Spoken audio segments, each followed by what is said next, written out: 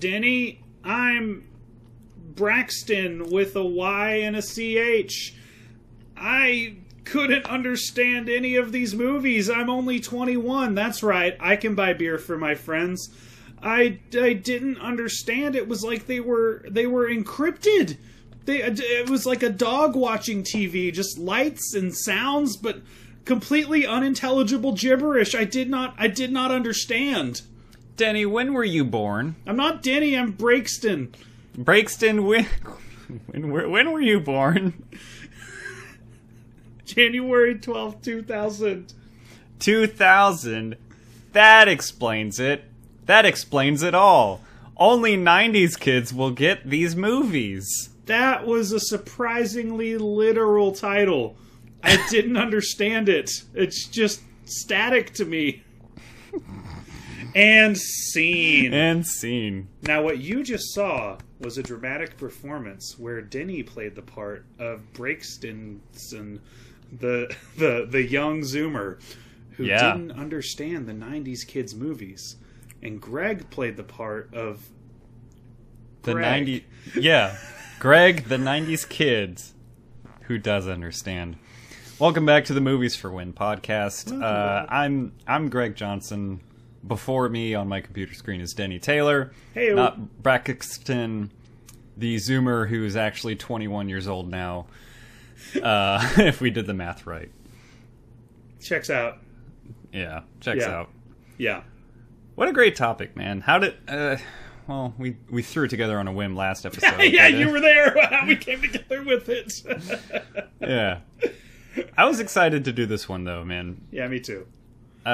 Explain the idea and the rules kind of behind our selections for this episode, if you could, please. Yeah, so, I mean, like, it's a tired old, like, meme or, like, listicle title. It'll be like, 20 household objects only 90s kids will understand. So it was just kind of like an easy tongue-in-cheek thing to do.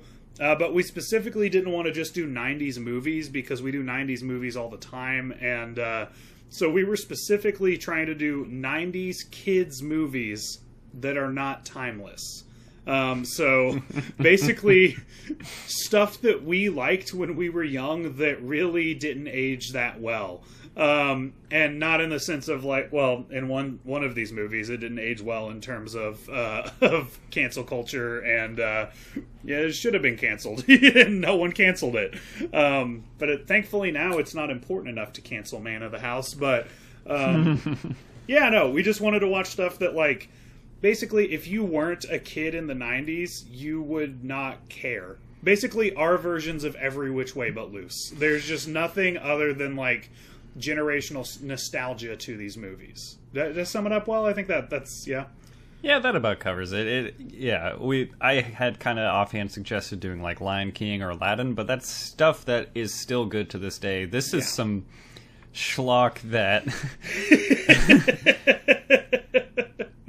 unless you grew up in the 90s, it's so hard to understand the things going on and what the filmmakers think is cool in their attempt to appeal to the youth of the time. Yeah. Specifically when we get to Brink, you'll see what the filmmakers thought was really, really cool. It worked on me. Now, we should talk about, I chose Man of the House because it was a VHS that I wore out at my grandma's house and really loved. Greg, why did you choose Blank Check? I chose Blank Check because during the last episode I referenced the podcast named Blank Check, and we picked the episode all of a sudden I was like, I was thinking of maybe Three Ninjas, because friend of the show Nate Wallace, that's one of his favorite movies from the 90s. I was like, let's maybe do something a little different. I didn't really watch that one too much as a kid. Let's do, aha, I just said it, Blank Check. Bada boom. It came to me. I think it was another Nate Wallace referral, I guess. Sure. He was the one that got me to watch it. Nice. Or appreciate it more as an adult. Yeah, I checked that out as a kid too. That was a frequent rental for me. I really liked it a lot.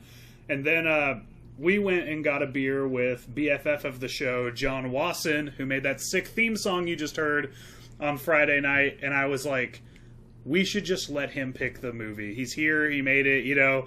And then Greg pointed out that we'd already said we would do an audience poll. So we promised. We always keep our promises. Yep.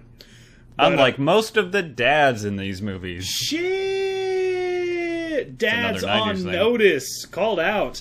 John said he would have dad. chosen Brink, and so I put in the poll, you have to pick something better than Brink, or we're just going to do Brink. And thankfully they picked Brink. Well, they barely picked it. It won by a single vote. Yeah. I will say that Good Burger did pull ahead in the poll, but it was after the cutoff time. Yep. Sorry, guys. Yep. We stopped the count. We stopped the count. Those mail-in ballots, threw them in the trash. Which was a That's bummer right. because Good Burger is one of my favorite movies. It's one of the 90s things that I will watch not ironically and still love, and Vanessa will never watch it with me. And so I was gonna use Good Burger winning the poll as an excuse to watch it. So I guess now I'll just have to watch it for no reason, like I always do. We'll do a food porn episode later. Oh yeah. So you have a reason to watch it. The other options in the poll, Brink and First Kid did. Oh, sorry, no, Brink won. Three Ninjas and First Kid did not fare well at all. I was hoping for an excuse to see Three Ninjas because I never got around to watching it as a kid, and it was like a big deal in the 90s. I was one of the few who hadn't seen it, and I liked First Kid. It was a good movie. I liked that a lot as a kid. I remember you like Macaulay Culkin Moon Sinbad or something. Am I remembering that correctly? Sure. All right. I don't remember either. At least I think that's what happened. Might have been some other movie or a dream I had one time. So yeah, no, it was our most votes we ever got in a poll. People really showed up for us. It was Stay exciting. tuned for the next poll. Heyo. Decisions will be made in a strange and impulsive manner, so maybe Yeah. the next one will be a poll, maybe it won't. We'll see. We'll get to it at the end of the episode. We actually haven't discussed it yet. That's how we do things, on the fly here. Calling it in the ring, brother. All right, Denny, why don't we get started with your pick, which was Man of the House. Yeah. I'll let you summarize the plot about this film. I'm going to go ahead and get ahead of the use of the word Indian when I summarize this plot.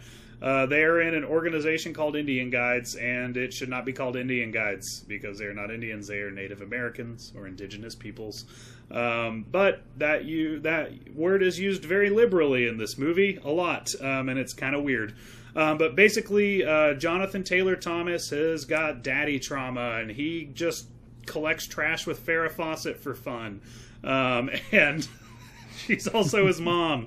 Everything's going just fine and dandy until Farrah Fawcett falls in love with Chevy Chase's Jack. That's not a name for his penis, it's the name of his character.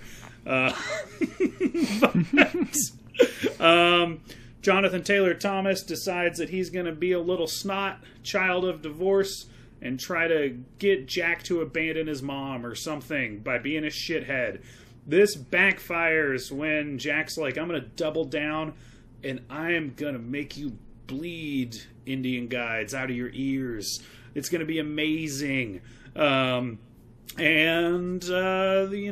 also a mob B plot that ties it all together. There you go. That's what I was waiting for. Because it's not part of the movie at all. It's just like in the beginning, and they like remind you of it like once, and then all of a sudden there's a hit on Chevy Chase, and it's like the crux of the climax of the movie. So, yeah, that's pretty much the movie. Man of the House. Man of the House. I'll go ahead and say this was definitely a 90s thing of just kid versus organized crime was such a thing. It happened twice in this episode. I was surprised that Brink didn't have to skate against the Yakuza or something. Like, directed by Martin Scorsese. Robert De Niro is Brinker. Brink fellas. Brink fellas. Oh, all right, we'll get to it. Cause Brinka. Yeah. Man of the Brink. Hey, and the terrorizing kids over here. That was such a weird subplot, man. Yeah, but this takes place in Seattle, noted hub for Italian crime families.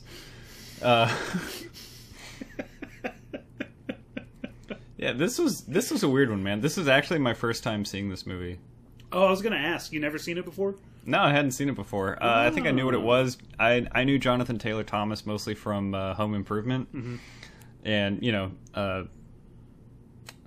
the Santa Claus and a couple of the movies he had done, but I hadn't seen this one for whatever reason. He's in the I don't know why. Claus? I think it just missed me. This wasn't the same. Was he? Wait. He's I'll Be Home for Christmas. I'll Be Home for whatever, the Christmas one. Yeah. I almost said Jingle All the Way. I said, no, it's the other one, and I was still wrong. So what was your reaction to this, watching it for the first time as an adult? It really followed a lot of the same 90s tropes. It hit a lot of the same stuff of just like, here's your hero, kids. He's just like you. Like, he kind of gets bullied a little bit in school. He's kind of an outcast, but still cool with it. He'll stand up to the bullies if he needs to.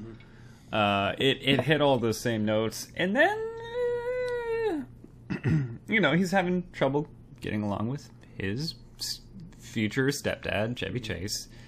Chevy Chase, who sounds exactly like Jeff Goldblum in this movie. He's got the same voice, dude. There's a lot of stammering, too. He sounds the same. Kind of helped me, honestly. But yeah, then we decided to join the Native American Club. And it was just like, well, if I was a kid and this club was going on, there wouldn't really be any sort of backlash or resistance to it. Yeah. So it makes sense for the time, but also I'm watching it now, so maybe this isn't this super duper the best. Yeah, does that still exist? It's like a division of Boy Scouts, isn't it? I might be wrong. I wasn't in Boy Scouts either, so I'm not really sure. I wasn't either. My brother was in actual Indian Guides in the 90s. Oh, no way. Yeah, no, it was a real thing. Kids at my school went, yep, it's still there. Oh, wait. Chicago Tribune. September 19th, 2015. That's recent. Indian Guides and Indian Princesses must drop the Indian theme or leave the YMCA. There you go. But did they? Adventure Guides. Now they're called Adventure Guides. Adventure Guides. That's fine. Yeah. But yeah. I guess getting back into a little bit of the plot here. The try to sabotage your mom's relationship with your incoming stepdad or her boyfriend or whatever is a pretty common thing in these movies, and then everyone comes around to love each other. Yeah. In the end. But it just felt like another one of those with a little weird twist and two much better actors than most movies that would do these kind of things. Sure. With JTT and Chevy Chase. Oh, burned a Farrah Fawcett. She was there. She was there. It really seemed like, honestly, up until we met the rest of their troupe, I thought JTT was given the best performance in the movie, and Chevy Chase and Farrah Fawcett weren't even trying and had no chemistry. And then there's a distinct moment when you can tell Chevy Chase started giving a shit, and it's when he's singing in the shower, "Dinah, Won't You Blow." He's just like belting it. And I mean, obviously, I'm assuming they didn't shoot it chronologically, but from that moment on, it seemed like he had his working boots on, which was really nice to see. You know, something that really broke my heart watching it as an adult is what a little shithead I thought Jonathan Taylor Thomas's character was. What's my note here?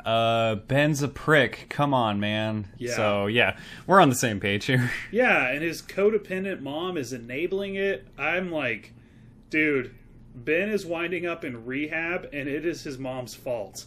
It is clear that family has some enmeshment issues, and this kid has never been told no to anything in his life, and he is currently just to a dad. Being fully enabled to, like, emotionally abuse an adult man, and the mom is like going to Chevy Chase and being like, you have to allow him to do this, and everything you do is wrong, by the way, my son's upset. Like, just it was hard to watch, man. But Mom, with your boyfriend, how are we supposed to pick muddy Hot Wheels off the sunny muddy beach? Your raspy JTT is good. pretty solid, but there's a little bit of goblin in it. I need a little more rasp. I got a little bit of Abed Nadir Goblin Dungeon Master in there. I didn't completely get there. Dude, his voiceover, he was so raspy. Yeah. It was crazy. Yeah. Did he have like a cold that week or something? Only for the VO, I There we guess. go. But yeah, man, honestly, the only character in this movie with any sympathy for me was Chevy Chase, which is weird because in real life, Chevy Chase is really not a very sympathetic guy, and I'm constantly aware of that. That was in the back of my mind, too. Yeah. No, he just couldn't get down with anybody else in the movie until, dude, I loved their troop. Like, the dads I was about in to that say. troop were awesome.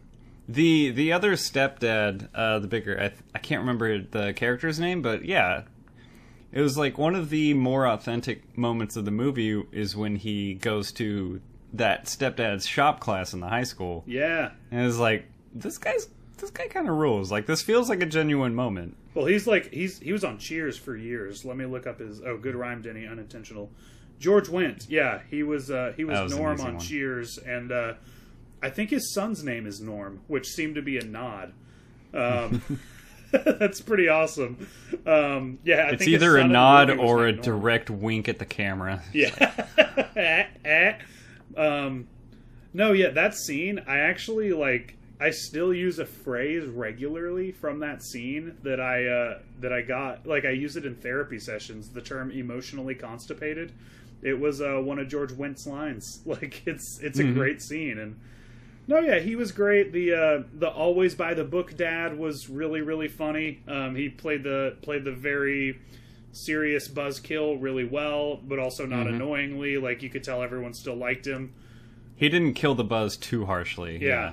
And then the circus performer dad who never spoke, Silent Thunder, he rocked. He was hilarious, man. I loved his bits. I liked him. Yeah. It was endearing. Yeah. Even while wearing a cardboard or a manila paper headdress, whatever. Mm-hmm. Yeah, I honestly thought I was gonna fully hate this movie, and then Bill just like say goodbye to some childhood love. But it really turned around for me when Leonard Redcrow's witty ass showed up. When they He was actually, great. yeah, no, he was fantastic. He had some really funny lines. I actually really liked the "Everybody Dance Now" montage. I wish he just stayed with them the rest of the movie, because he first of all called out the white people for being appropriative, insensitive, ignorant shitheads. Then actually taught them about the culture that was important to him, and they were changed for the better because of it. And he really added some much needed fun to a movie that was a real pain in the ass to watch. And and then he just kind of goes away. But I looked into him. His name is Chief Leonard George, and he was a legit chief of a Canadian tribe. I'm going to butcher the pronunciation. I hate when white people do that, and I'm a white person doing it. But here he goes. It's spelled TSLEIL -Watuth Nation. But yeah, that dude was a legit chief. I just thought he honestly injected some life back into this slog of a movie, man. Yeah, I liked him. I didn't like his role when he was like the guy in the courtroom that was being offended by the accidental remainder of war paint on Chevy Chase's face. But then, like, they brought him back, and I feel like the movie kind of redeemed itself by bringing him back to more, like, human role that made a lot of sense. I thought he was good. I liked what he had to say. I wish he'd stuck around. You know what's really funny? After that courtroom scene, they had a character in the movie actually say, "This is the 90s, haven't you heard of political correctness?" Oh my god. In this movie. In this movie, they were like, "God, man, it's called political correctness. Get with it." In this movie. we're so woke. It's the 90s. I really hope... Now go make fun of some gay people. I really hope that those canon indigenous peoples got their land back because of Chevy Chase's war paint sunburn. Yeah. No, that was a white judge. You know how that was going. Yeah. That was gonna end well. Yeah. Sorry, everybody. No, yeah, but Chief Leonard George, he was Pimp My Movie. Like, he just, like... I was so just like, oh, man. I was mad at Kid Denny for liking this and giving me nostalgia for it. And then he showed up, and I was like, okay, no, I'm back. I can do this. Yeah, that was... You asked me how I felt watching this as an adult. The first meeting that we go to for this club, I was really expecting one Native American person there. Mm-hmm. And I was like, all these guys look pretty white. And their kids look pretty white. There's no Native people here. This is a little weird. Yeah. I was like, oh, we're doing this. Okay. Yeah. That was, it wasn't at a time when white people were like, maybe we should check with Native people before we just, make furry refrigerator magnets and call it their culture. And we're, pretty much, honestly, mostly still in that time, which is unfortunate. It's Marjorie. But after Red Crow's rain dance with them, I think it's not the only thing that his dance made wet, because Farrah Fawcett was just begging for dick after that. Like, just next scene, just begging for dick. It was jarring. It was just like essentially a crotchless movie, except for like that one time when they tried to sleep in the same bed, but even then they weren't like sex. It was about like he was sleeping on an uncomfortable mattress, and then she's just like, "Make love to me. Make love to me, Chevy Chase." My back kind of hurts. I want you to fuck me real good. Could have kept in the kid theme there a little bit, but Yeah. went a little sideways. Yeah. It's not the line. I know it's not the line. Yeah. Do you have any, outside of overt casual racism for 90 straight minutes? Do you have any other critiques? I don't know. Anything that stood out that Let's you didn't not ignore the racism to Italians, eh? like? Well, you didn't when you said We're that. all within organized crime. It really gabas my ghoul. There we go. This guy's There it Sopranos. is. This guy's Sopranos. Yeah, man. Honestly, there's a lot to complain about in this movie. Like, there really is. Yeah. I don't know, man. Jonathan Taylor Thomas didn't wear a helmet when he was rollerblading, but he wore all the other pads, so what was the problem? If you had that kind of hair, would you wear a helmet? That hair I was looks going to say great. he had to show off that hair. Yeah, that's what it was. That's absolutely... He had the boy Karen. Or, sorry, the Boy Rachel. The boy Rachel. Sorry. Boy Rachel, yeah. He had Yeah. Boy Rachel He had hair. boy Rachel. Yeah. Man. my biggest issue with this was how fucking sappy they would get all the time. Like, pick a lane. Like, Dude, it wasn't the movie itself, it was the score. oh, Just so like bad. telling you how to feel, but also like trying to earn it through the music. It's a 90s thing. They'll do that a lot. It sounds like when on Scrubs, when JD imagines like the sad moment music, like it sounded very much like that, like making fun of the trope music.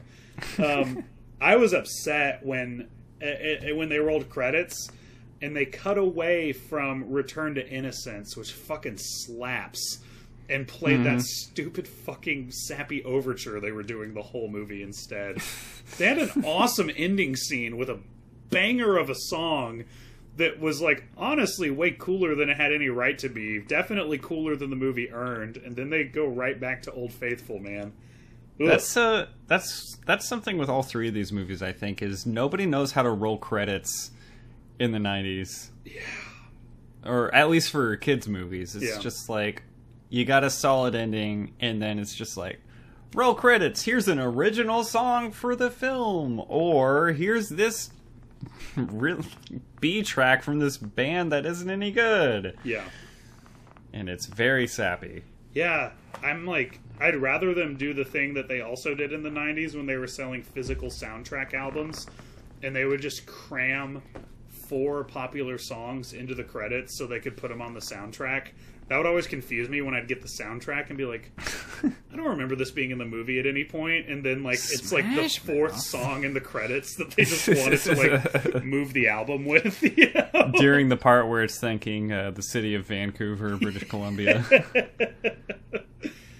So let me ask you this. What is your... Because, like, we're sitting here calling this a bad movie, right? Like, this is not a good movie. We sure are. It's a kid's movie, and we're adults. I was about to say, like, well, my standard is, did they hit their mark for what they were going for? Which I was going to say no, because kids wouldn't like this. And then I was like, wait a minute, I loved this movie when I was a kid. Like, what am I talking about? Like, I loved this movie. So what is your standard, like, what different kind of judgment criteria do you apply to a children's movie?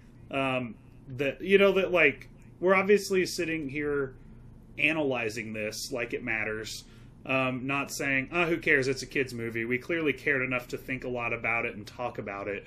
I don't know, what's your rubric? You know, like, what makes this a bad movie instead of just like some fun kids movie that we don't like because we're 30?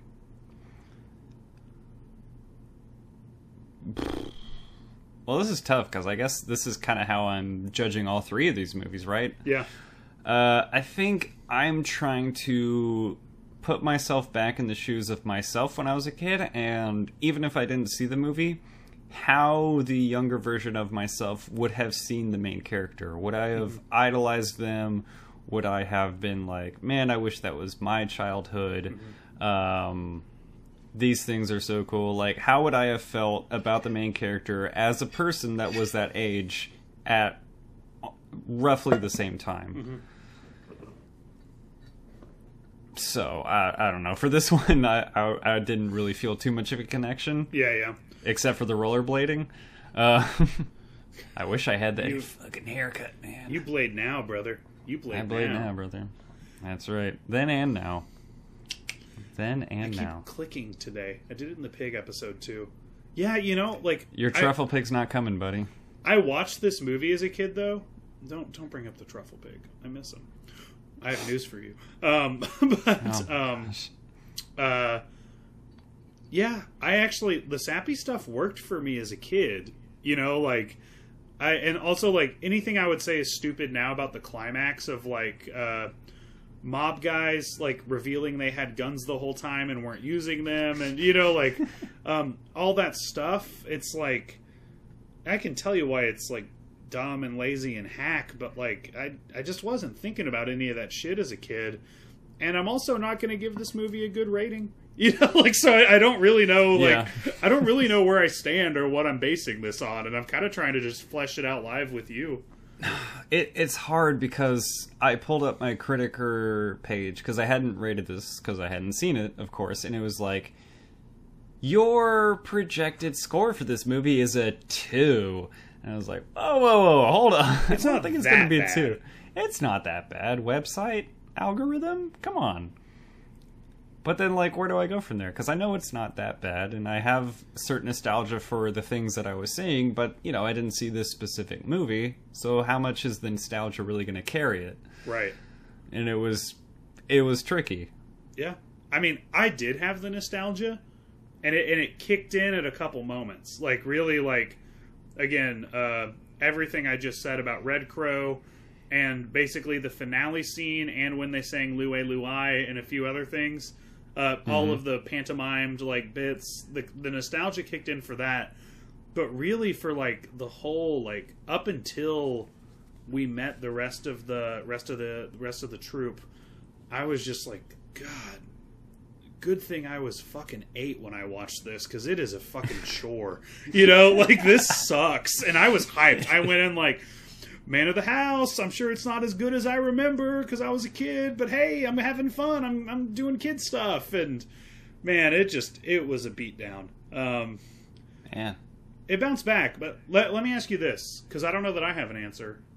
We often talk about the difference between a kids movie and a family movie.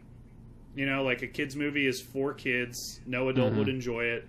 A family movie is for kids, teenagers, and adults all at once, maybe for different reasons. Maybe kids like it because it's bright-colored cartoons.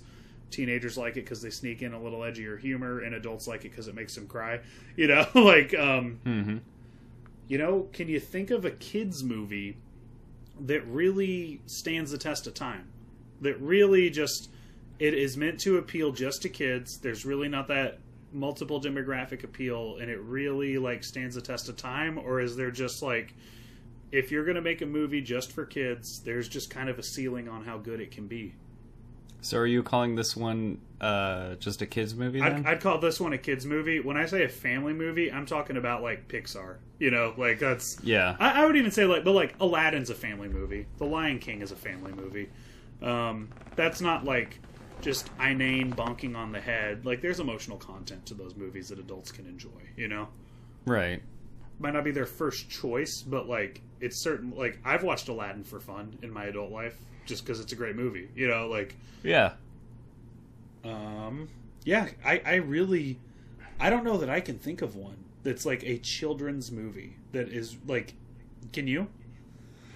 No. I really can't. Even ones that maybe I watched as a kid, I don't really look back on the appeal of it and say like, man, that would resonate with me now. And especially this one, I would agree with you that it was definitely a kids movie that kinda would try to flirt with teen level appeal, but didn't really go that far. Yeah. Well, I'd even say this. I don't know. Like, I listened to the Beyond the Screenplay podcast, which everyone should listen to. It's really great. One of their takes that really resonated with me is they were like, when you're watching movies about, like, kids and teenagers, they're usually targeted to kids a little younger than the characters are, because kids always want to be a little older than they are. You know, so, like, this is a movie where the main character is 11, and it was kind of like targeted. I think it was like, and this was me. This was definitely my age when I liked it. This is like for 8 and 9-year-olds who want to be in 6th grade. You know, like that's kind of like that's where I see it. So I'm like, I don't even like, maybe it kind of like appealed to tweens, maybe, but like even then, by the time I was 10, I might have felt a little too old for this. You know, like yeah. I was thinking about this one compared to the other movie we watched, Blank Check. I was like, these kids feel like, I feel like we're making this kind of for the same age. Like, we're selling the same fantasy to the same age of kids, but the kid in Man of the House is like 3 years older than I think the kid in Blank Check is. Yeah. Because in Man of the House, he specifically says he's 11. Yeah. And I was just like, 11 feels like, and again, I'm about to be 31. Yeah. Like, this was a while ago, but even, like, I can even think of it just like, I don't think when I was 11 I was still this kind of kid, you know? No way. He's both like smarter and dumber than an 11-year-old would be. You know, Yeah. like he's cooler than an 11-year-old. Definitely has more like malice of forethought than most 11-year-olds do. Yeah, I don't know, man. I don't know. I think, you know, he kind of strikes me as like 13 or 14 in a lot of ways, you know, like in the movie. Like In some parts, yes, and then other parts, definitely not. yeah. How much did the... I don't know. I don't know if we can even go back, you know, but I'm just like... Yeah, I think I'm kind of landing at, like, for movies that are specifically designed to appeal to children, maybe there's just a lid on how good they can be. You know, like, this was... Yeah. Maybe I'm just, like, the max score is 30, and a 30 is a perfect kids movie. You know, like, I don't know. Like, I don't know. I think that's what I'm going to go with. I might revise that later, but I did want to ask you, because I know how much you hate this. Talk about miscommunication being the crux of the plot for no reason. What are you specifically referring to? When when Chevy Chase misses the canoe trip because Oh my because god! his brakes were cut by the mob, and he evades death and crashes into the ocean, and he just says like, later. "I'm sorry, I missed it. I'll make it up to you." And like they throw it away later when he's like, "I just didn't want you guys to worry." It's so fucking. I understand you don't want to worry your future stepchild by saying like, "Hey, it's okay. I was gonna be on time, but I was targeted by the mafia. My Yeah. brakes were cut. I almost died. Here I am. They're still out there. Yeah. Let's go camping." Yeah. So like I kind of get it. So it didn't bother me too much because I understood his motivation. But he also told that to his future wife. He was just Yeah. like, "Nah, I'll tell you later." It wasn't really a thing. Yeah, and Vanessa and I she sorry, she met the people that did this to him. Yeah. It was like, "Hey, remember those guys from the courthouse? Yeah, they did some shit and they tried to mess with me." Like he didn't say anything. He didn't have to go into full detail, but he could just like, "Hey, they messed with me. I had to get away and make sure your son was safe." Yeah. He didn't say that. He said, "Whoopsie daisy." It rained, like is what he said. It was wet. Yeah. And Vanessa and I were watching it, and we were like, dude, if there's a hit on you, your wife and son are in danger. Like, not only do they need to know, like, they need, like, protection. You know, like, they need, like... They're about to settle up to Portland Yeah. and eat some Nicolas Cage meals. That's probably when he was active in the Portland fine dining scene. Probably. Could have been cool crossover. But no. Pig of the house didn't happen. Do you think that's how Nicolas Cage's pig spoilers. If you haven't Pig seen spoilers. Pig, skip forward. Skip forward 30 seconds. Do you think that's how Nicolas Cage's wife died in Pig? Do you think these mobsters took her out?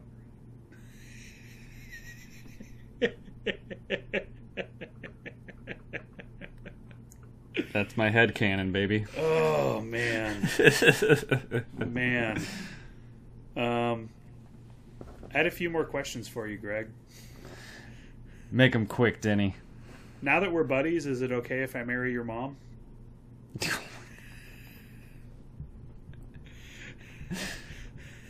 Listen. As long as we go on a cool ass camping trip, I think we're cool. Well, I hate camping, so I guess I can't marry your mom. Then I'm out. I had another question for you. Can Pals Forever be our new closing song? Yes, it can. Okay, cool. We'll sing it together at the end of the episode. I might have to listen to it again. It's easy to remember.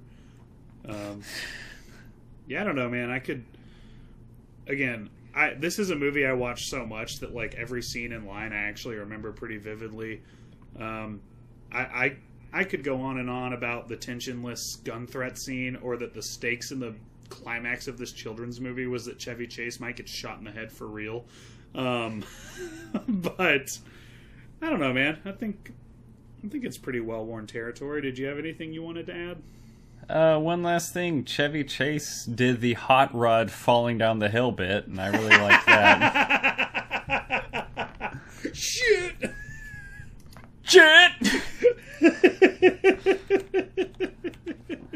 Oh, if only. Oh, man. All right. Oh, I had something else I wanted to add. Go for it. The Beehive reveal hit me really differently because I watched both versions of Candyman the same day. I was like, oh, God! When they were like, listen to nature, it'll tell you what to do. It's like, summon Candyman! Which, by the way, I went to the Dallas Cedars location of Alamo Drafthouse to see Candyman. Oh, dude, and I had the truffle parm popcorn, and I thought of you. Oh my God. It was so fucking good, and it was so good to be there. I was there 30 minutes early for the pre-show. I just had the most wonderful time, Greg. This doesn't upset me. It makes me excited. Yeah. I'm going to be out of town when the Denton location reopens for our listeners, and so I needed it. I needed it, and I got it, and me and Greg still might go to the Denton reopening together, depending on what our partners want to do that day. Basically, how late my partner has to work and how far his partner is willing to drive. That's right. I think she'll drive for Alamo. But we've got a new gimmick this week, Denny. Boy, do we. Denny, what is your favorite relic of the 90s that you saw in Man of the House? Playing Virtua Fighter in an arcade really took me back to my time on Sega Saturn. It was really cool to see that on screen. I played that game a lot on my Sega Saturn. What about you, Greg? Mine's super lame. It's having your own corded phone in your bedroom, and he put a flames sticker on it. He put a flaming sticker on his bedroom phone. Cool as hell. That set him apart. Yeah. He's practically Juno with that hamburger phone with how cool it was. Oh my God. I'm not gonna... I do want to give an honorable mention to Chevy Chase's dad sneakers, but also those are still relics of the 90s now that you can see every day at your local dad hangout. Yeah. So, like, I couldn't give it my favorite because I was like, no, that's actually, cordless phones and Virtua Fighter are gone, corded phones are gone. But you can see white dad sneakers any day you want, just like walk into a Bass Pro Shop. Those Adidas are definitely still at Famous Footwear if you're looking for them. Denny, what's your favorite line of the film? Uh-oh. Well, I wrote something in quotes, but it was me summarizing a line. It was when Chevy Chase was doing that really offensive Native American impression. And he literally started the monologue by being like, I know this voice is racist, and I know it comes from Americanization of white people making movies about natives, but it's okay because I'm doing it for comedy. I was like, this movie, it's inexcusable. But I wrote that line down. Basically saying this is basically what he's saying, but I thought it was a line in the movie. I was like, I don't remember that, but it's my new favorite line. No, mine's gonna go to my man Red Crow. Who do you think is responsible for all the rain? And then just like looks at him knowingly when Jonathan Taylor Thomas is like, a rain dance? We're in Seattle. What's the point? Yeah. Who do you think's responsible for all the rain? And I was like, fucking get him! Get him! It was such a cool line. That was awesome. What about you? I like that whole scene with them together. Yeah. Mine, you already said it. You stated it out loud. This is the 90s. Haven't you heard of political correctness? Sorry, I stole your thunder on that, but we needed to talk about it. Honestly, if you say my favorite line without me telling you what it was, that validates it. That makes me extra happy. I'm just like, I got something to say about it later. Beautiful. Greg, what's your Criticker score? Man, this one got... I told you I had a bit of trouble ranking this. The website suggested a 2 out of 40. Nostalgia and appreciation for the times and the actors and what I was seeing. In a fresh vision of it, I gave it a 19 out of 40. Nice. I actually just entered my score now because I hadn't done it yet. I noticed. I want you to know that Criticker knows I'm an easier grader than you because it suggested I give it a 3 out of 50. I think mathematically that's almost the same. Yeah. Just eyeballing this and honestly just kind of figuring out what my standards are for a kid's movie in general. I think I'm functionally going to give it the same ranking as you. I put it at a 21 out of 50. Just off the cuff, shooting from the hip. Yeah. Might just shy of 50% rating, so yeah.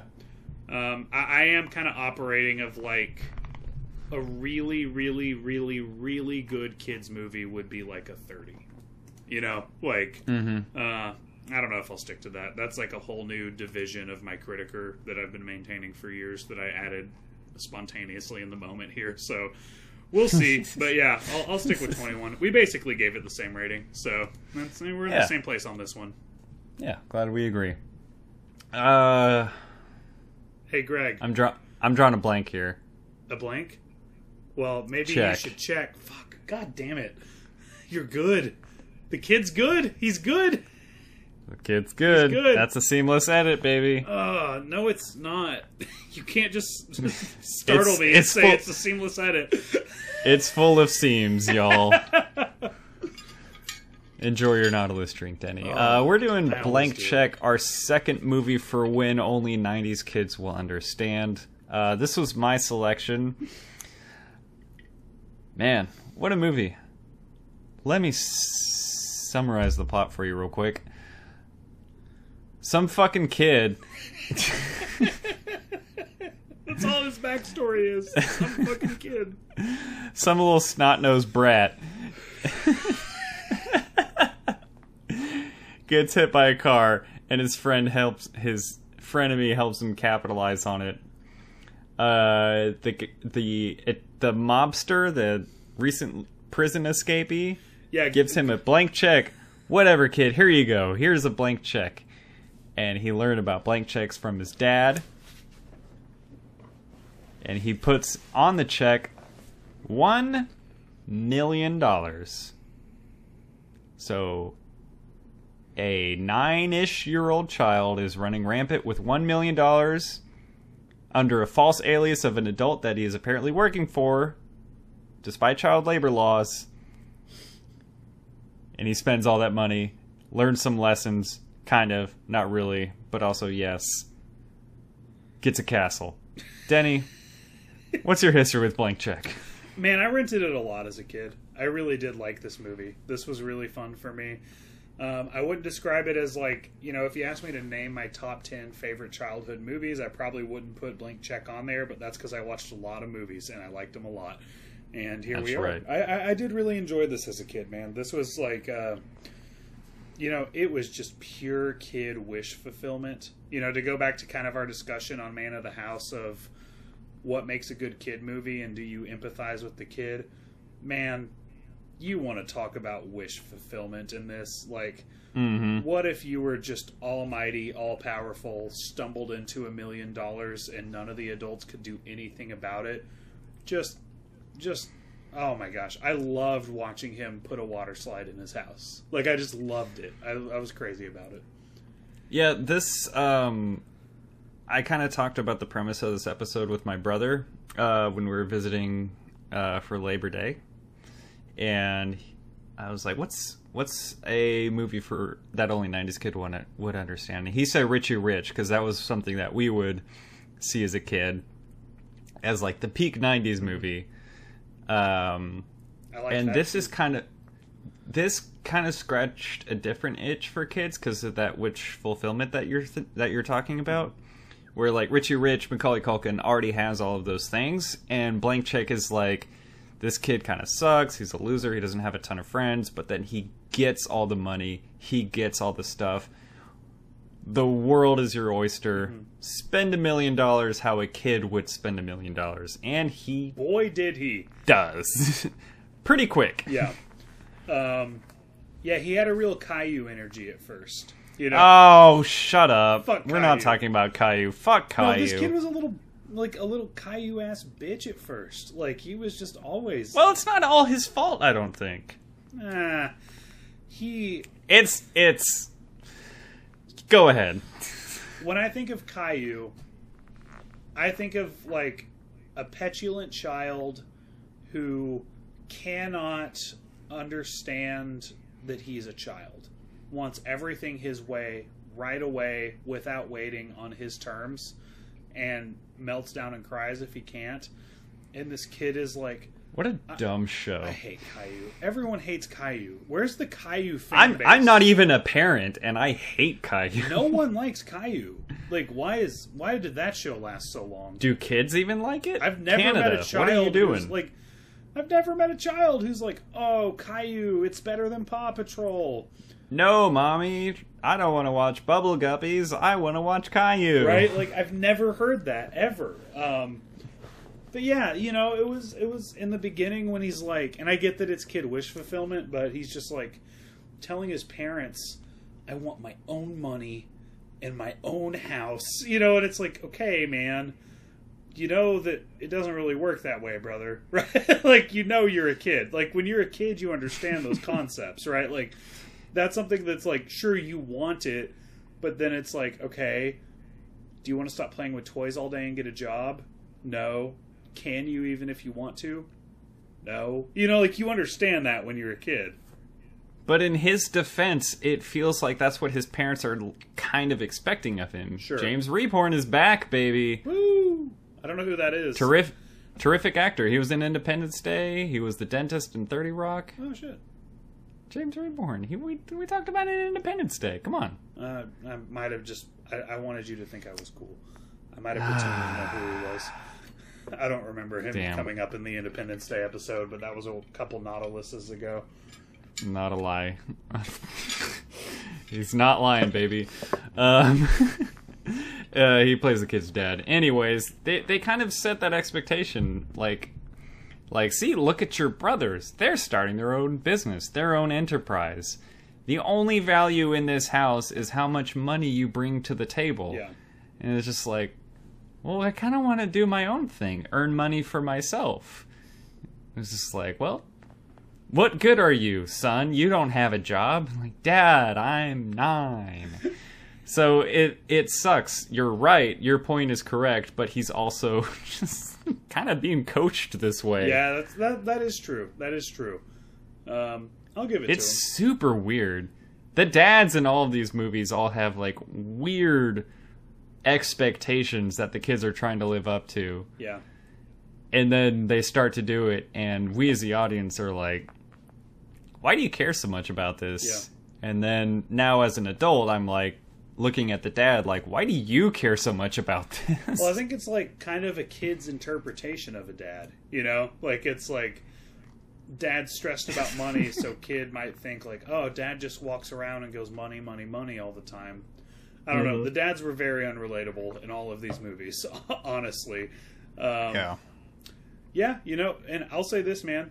That first scene really bummed me out when he doesn't have the money to ride the roller coasters, and he has to ride all the dinky little rides. That was sad. And they all like bully him and make fun of him for it. Hey, come hang out with us. Psych! Oh. And they just, it hurts, man. Yeah, it really did. Kid. Like they kid. got some emotion out of me in that. I emotioned. Yeah. No, I liked it. This was Also his fault for not... He rode like 2 or 3 kiddie rides. I think if he saved those 6 coins, he probably could have rode a cool ride and then just walked around the rest of the day, but sure. that's just me. Sure. Sure. He wasted a lot on cotton candy. We know that much already. Yeah, it went to waste. Yeah. No, I think that, like, this movie, first of all, had all of the fun that Man of the House really could have used some of. And it's not that Man of the House never went there, but this was like nonstop fun for like 2 acts, you know, and then Yeah. they actually got a more powerful emotional response out of me by being less sappy than Man of the House. You know, like they never went full like do do do do do do do with their stuff, but like I actually felt sad at the beginning, and I got that the kid was he was being bullied, not just out of his home, but in his home he was being bullied, and yeah, you know, I thought that it kind of hit the tone a little bit better. Can I say my favorite moment of bullying? Ever or just in this movie? Please? The movie. The Yeah, movie. sure. When I was in 3rd grade. No. My favorite moment of bullying, and this will be related to myself too, but they call him his name is Preston, so they call him Presto the Pesto. Yeah. And that was such a 90s bullshit, just terrible nickname of like, here's your name. It rhymes with this food item. Yeah. Burn. Yeah. And as somebody named Greg, Were you a lot of egg references. Greg the Egg? Greg the Egg. Who would call a kid named Greg the Egg? Let me tell you, lots of people. That's insane. What? It rhymes. It's a food item that rhymes with Greg. Why not Greg? It's the ultimate insult. Greg the chicken leg. Well, none of our legs were fully developed at the time. I guess Mine are currently chicken legs. No, you do the Mine legwork, still man. didn't develop. You're ruining the gimmick. Not at the time. Kayfabe, brother. They didn't know that. I'm not gonna feed them better insults. Come on. I mean, brother, you're talking to a kid who got called Dennis the Menace every fucking day. Listen, I empathize with you greatly. Yeah, I disqualified someone who suggested that movie. I was like, nope, we're not doing it. That movie's caused me personal harm and victimization. And now in my adult life, I get called Danny every single day. So, Ugh. yeah, every day it happens at least once. That's not true. I'd wager at least 5 or 6 times a week I get called Danny, and I hate it. Really? Yeah. Oh yeah, constantly. By people that are just like, there's a Mr. Pumpkin here to see you. Yeah, no, just yeah, like- it's usually that. I have a couple. Yeah, every once in a while, someone who knows me pretty well will call me Danny, and I'll be like, "You've thought my name was Danny this whole time." But usually it's like, "Can I get a name for this order?" situation. Oh yeah. But it gets under my skin every single time, and so if you ever hear me introduce myself, I really enunciate the E in my name. I'm always like, "Hi, my name is Denny," like the restaurant, and people are like, "Oh, Danny's my favorite breakfast place. I got you. You did Danny." it. We got beers with John Wasson Jr. last Friday, and you introduced yourself to some new friends, Yep. like Denny, like the breakfast restaurant. Yep. There's a And they reason laughed, I do that. and they did not mispronounce your name for the rest of the night. There's a reason I Well do done. that. Think of mediocre Anyway. breakfast, and you're already thinking of me. Is usually my next line. Yeah, Presto the Pesto sucks. That was lame. I don't know why he's hanging out with these kids. They're everybody's outfit though in that whole scene. I was like, I feel like I had that shirt. I wore my hat like that. My shorts, my shirt was also tucked into my shorts, which were pulled up that high. I mean, you literally sent me a picture of you dressed like that in the 90s today. So Oh, I got it's more. I got a 100% lot true. more. I got a lot more. Look out, Twitter. It's coming for you. It's coming for you. You're Dude, going to what meet I like Greg is- the Egg. Don't call me that. It's traumatizing. That's such a stupid... Like, what's wrong with eggs, first of all? Sorry, we already did this whole discussion, but I'm just still like, what the fuck is that for an insult? Want me to transition for you? Yeah. The kid that call him Presto the Pesto, he was pretty good about getting him the blank check in that film. He's just like, yeah, I feel like maybe he's actually super hurt when Preston gets backed into by the car. Well, his bike gets run over. Yeah. He's fine. The kid's fine. Preston's just like, nah, I bet he's super concussed. You better give him a bunch of money. That kid ruled. Like, he was his biggest enemy for the whole beginning of the film, but he was his wingman in the moment where it counted. Yeah, kids got to stick together when they're fighting mobsters. I guess this guy, we didn't know he was a mobster. He was an escaped convict technically, but he had mobster energy. Like he was doing this like I own the town type of thing, you know. BME. Yeah. Yeah, man. We really should have done Goodfellas for our third movie. I just think we missed We're something starting. with that. We're starting with Blank Check and working our way up to Goodfellas. So So you mentioned last week that this was a great movie except for the pedophilia scene, which I didn't remember from childhood. And so I also didn't remember that it was more than one. more than Go one. ahead. First of all, watching this movie, every scene felt high tension because I didn't know when it was going to happen. I raised the stakes. Yeah, you know, there was a certain point because, like, you know, something that can be cute in movies that they like almost made cute in this movie is like it's a really normal thing for like a kid to have a crush on an older person because they're like a safe, not actually existent possibility to express like feelings of affection for, and they're like entertaining their notions too. It's just like, well, maybe when you're older, kid. I'm sorry. yeah, you know, like, but around the time they were dancing in the fountain, it went from Yep. it went from big sister's friend being nice to entertaining the idea. You know, like it was weird, man. It was weird. Like entertaining the idea to like starting to develop real feelings and just like, oh no, stop. However, constructive criticism to the filmmakers, I really think Preston should have tried to do the trench coat trick with that red-haired kid and passes Mr. McIntosh and go on a date with her. Just put on a hat and a trench coat and sit on another kid's shoulders. We're gonna Little Rascals this. They really robbed us of a potentially classic cinematic moment by not at least doing one scene where he tried it. Oh, hell yeah, dude. We'll continue this topic and then we'll be done with it. But the pedophilia scene that I was referencing was the adult banker woman who turned out to be an FBI agent. In the end, getting close to Preston to get close to the fabled Mr. McIntosh, kind of finds out the truth, but has developed like a fondness for Preston that seems innocent, but then you watch it now and maybe it doesn't seem so innocent. And in a scene that I'm sure you can find on YouTube very easily, gives him a kiss on the mouth. Yeah. And in that scene, they're saying, like, why don't you talk to me in 10 years? And he says, how about 7? And she says, 6. Or something like that. They, like, negotiate the age that it's okay for the two of them to date. Yeah, and I think I did the math at the time in my head, and correct me if I'm wrong, but it wound up being when he's 17. Which is not okay. I feel like it was younger than that, but either way, yeah, it still wasn't... Still not good. Yeah, my reaction was basically, yo, what the fuck is this Pizzagate shit that I'm looking at in the climax of my movie? Holy fuck. We got FBI agents dating children. Of all the people that I didn't need to get the girl at the end, it was the child.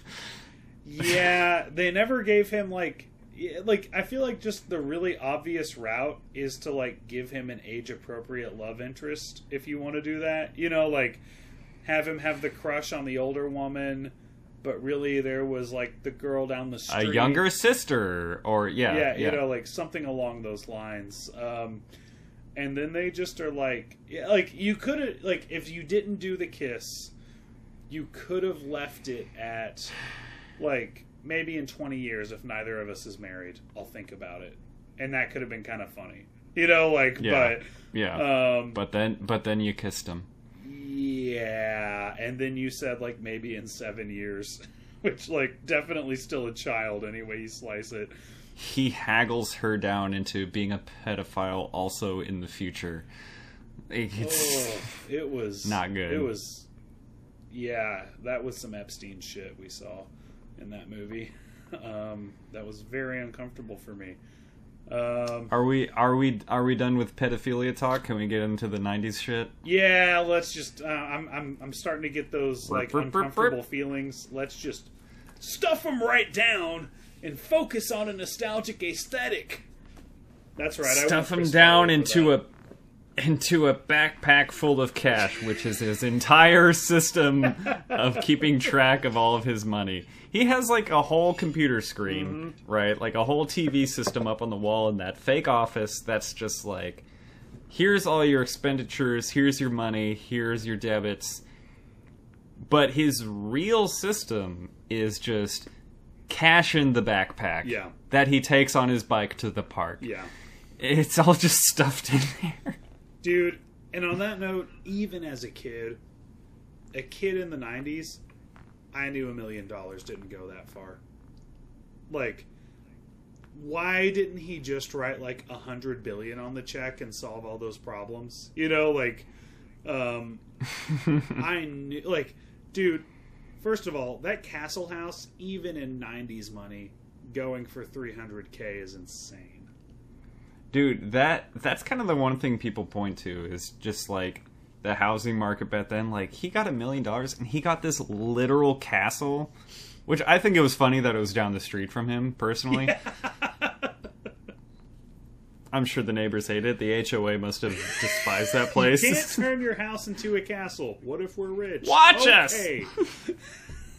And they still sold it for $300K. Probably, but like watching it now, I think it was just like, we can't sell this literal castle. We can't even furnish this place. Like, we can't hang anything on the walls. It's all stone. What were we thinking? Making a real castle. We gotta sell it for under asking price. I think that's what happened. That's my theory, but... What are they gonna do? Put a 16-screen VR headset on the wall? As long as they promise to keep with the aesthetic and not install a water slide from the upstairs office. It just doesn't fit the theme. Doesn't fit our vision for the home. Yeah. We just can't afford to live here anymore. Oh my gosh. Yeah, that would have, even in the 90s money, I get inflation happened and it's pretty much double now.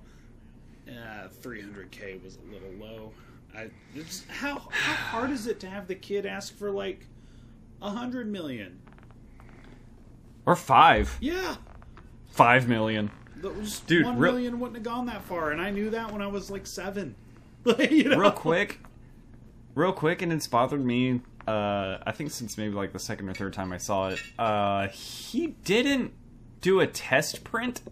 He had one check to work with. Yeah, and he just like put it on the notes document, the Word file, and it was just like, this will line up perfectly. It just threw it in the printer.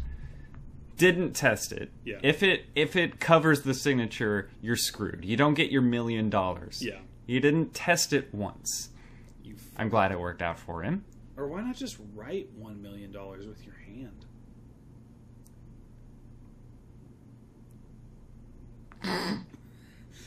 You didn't even need the printer, you know? Well, you didn't.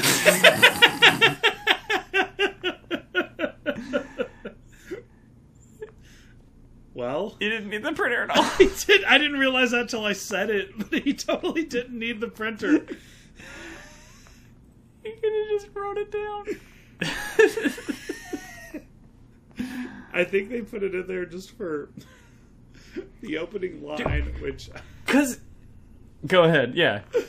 When the dad said, this software here will teach you how to do everything other than make love to a woman, I was like, man, that guy really underestimated the potentials of a computer.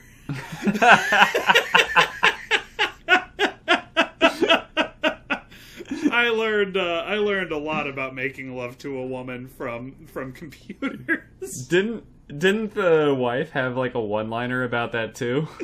The wife had several one-liners about how her She's husband just like, can't well, maybe satisfy you her. It's like, well, quit that, darling. Yeah. Oh, or she was like, oh, I know what to ask for my birthday or something. I don't know. Whatever. This woman doesn't have a lot of orgasms, and they felt the need to let us know that like 4 or 5 times. They really wanted us to know this kid's mom doesn't come a lot. Like, they really wanted that in the movie. But you know who does know how to please a woman? A much older woman. Who? Her 9-year-old son. I thought we were done with pedophilia. I had to throw one last little young underage jab in there real quick. When I was a kid, just to completely change the subject from pedophilia, Please do. Tone Lock's character. Yes. When I was a kid, I thought his name being him. Juice was an O.J. Simpson reference. Oh, you thought that as a kid? Yeah. That's awesome. Well, O.J. was everywhere when I was a kid, man. Yeah. I thought they were like intentionally like winking at the camera and being like, Juice, you know, that guy in the news. In the Bronco, you guys, Yeah. you know, No. from the news a couple years ago. Tone Lock was awesome in this movie, man. He was really good. He was, dude. One of my notes is actually Juice might be my favorite character. Without a doubt. Well, Henry's my favorite character. I was gonna say, I'm gonna wrap up on Juice and we'll talk about Henry. His Juice's voice, Tone Lock's voice, he's incredible. Like, he sounds so cool. Mm-hmm. He's got like this great comedic presence of like serious bad guy, but also like understanding the humor of the scene. Yeah. And I think that's like partially how it was written and like partially his performance, but like he's really good in this. Like, he's funniest person in the movie, hands down. Yeah, because like he fits that balance of like being serious, like he's the baddest guy in the movie, like he's the guy that the bad guy sends to do the dirty work. Yeah, but then he's like he's having trouble wrangling this kid on his bike, like yeah, saying some really funny one-liners too. Like he's really good. Yeah, no, and you know he had that vibe of like. He's hard as nails, but he's also kind of dumb. You know, like so. And I think he played the character really well. But not like super dumb. He's no, like he's not like a buffoon, but like a kid. Yeah, get he his doesn't. goat, you know. Yeah, he's not total buffoon. He feels like he has a little bit of empathy with the kid, like understanding. Like he's kind of the self-aware character. Yeah. He's like the one pointing out, like, you guys realize we're losing to a kid, right? Yeah. Like that kind of character. Well, he seems like, very emotionally uninvested in what he's doing. Like it's just a job to him. You know, he's just like, yeah, I've got to transport this money, and it all got fucked up, so I guess I have to go along for this whole rigmarole. You know, like, but it doesn't seem like he ever actually gave a shit. He was more like, end it. You know, like, let's just get this taken care of. I've got more to my life than this. You know, like that's kind of what was going on with him. Dude, what a great character. Yeah. What about Henry? You were talking about Man of the House, like the effectiveness of a kid movie. We talked about this a lot in way back in episode 2 about Hot Boys Summer, talking about heavyweights. Henry reminds me a lot of that character, like the adult character that Pat relates. Finley, same here. Yeah. I thought of him while I was watching it. It's like I feel like he's a less effective version of that character from Heavyweights, but he still fills that same role of like the adult that's just like pretty quickly wrapped up into the kid side of things. He's like understands things from a kid point of view, and for a kid's movie, that helps a lot to carry the kid into like adult understanding to make it more accessible, and also like just make the whole thing more fun for kids. Like here's a grown-up that'll get you into the stores and drive you around, but he's like in on the jokes. He's got the same sense of humor as you guys, you kids, you youths. Yeah, like he's one of you. It's a good character. I think it wasn't as good as the guy in Benchwarm, or sorry, not Benchwarm, Heavyweights. Yeah. Sorry, but he still completed that role very well. That actor, though, I looked him up. He apparently passed away like a few years ago. Yeah, I saw that. I didn't realize. Yeah. Rest in peace, because he did a great job in this movie, and you know, he really reminded me of something I'll say to parents a lot. is well, I used to work with kids more. I only sporadically work with kids now. But in therapy, I'm a therapist to new listeners. But he's not Mr. McIntosh. Yeah. Don't worry. no, but what I say to parents a lot is I'm like, hey, you want to know who your kids are going to listen to?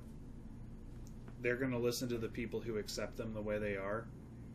And if that's not you, I can't guarantee it's going to be someone with their best interest in mind. And Henry did have his best interest in mind. He was an ideal scenario, you know? Yeah. No, but he was like I think this is an important role in every kid's life, is to have an adult they look up to who does not have the responsibility of raising them. You know, like to have an adult who they trust, who's a good role model, who's a good person, also doesn't have to worry about how they did on their math homework. You know, like it's a role that a parent can't fulfill. And I just think that's a really cool thing for a kid to have, is just, yeah, a grown-up they look up to, that they relate to, that they can have fun with, that they can emulate, who doesn't really have to punish them ever. You know, like, you know, that doesn't have to worry about how they're doing and doesn't have all the pressures that a parent has. You know, like a parent, there's a lot of responsibility on your head. And Henry's a really cool example of like a non-toxic, healthy adult, knew his boundaries, knew his role, but like, you know, really related to the kid because he didn't patronize him and he had actual fun with him. And that's something kids really need. And all that goes to say, I do have to call him out. He did have a really good type 5 about idioms, but he did some real mental gymnastics to make it seem like putting things in cats' butts came up organically. And he seemed to be testing the waters to see what response he got. This dude likes to put stuff in cat butts, and that's his tragic flaw. We were ad-libbing. We caught him ad-libbing and just kept the wrong stuff in the edit.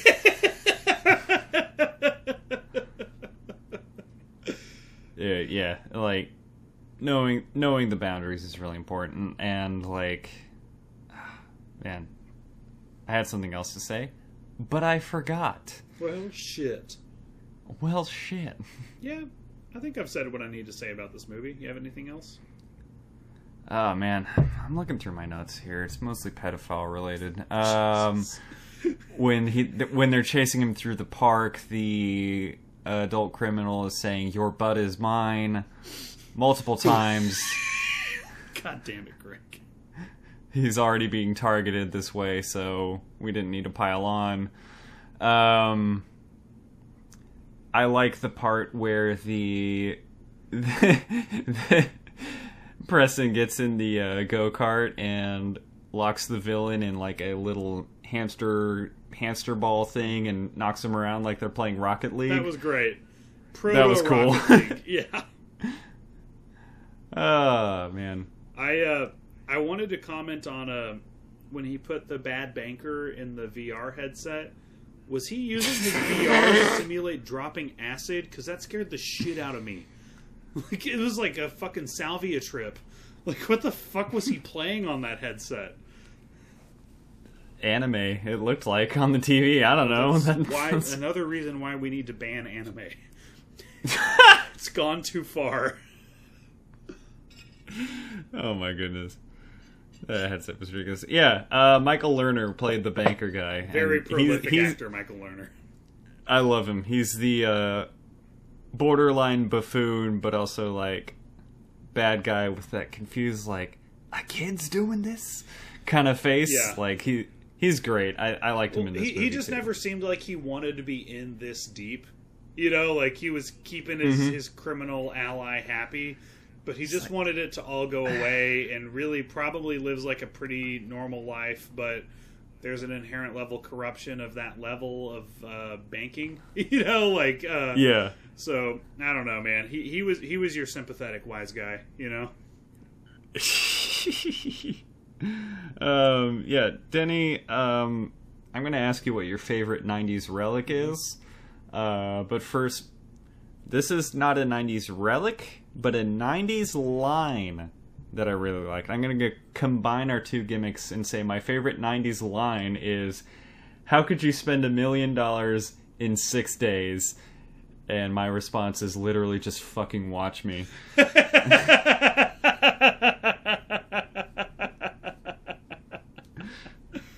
Danny, what's your favorite 90s relic that you saw in the film? You know, I'm kind of torn because this movie had a lot of montages that I really liked, and they did them like back to back to back with like one line of dialogue in between, and I never got tired of it. But ultimately, I'm going to go with that the kid's dad drove a station wagon. I liked station wagons a lot, and fuck that. That's not as cool as like 10 montages.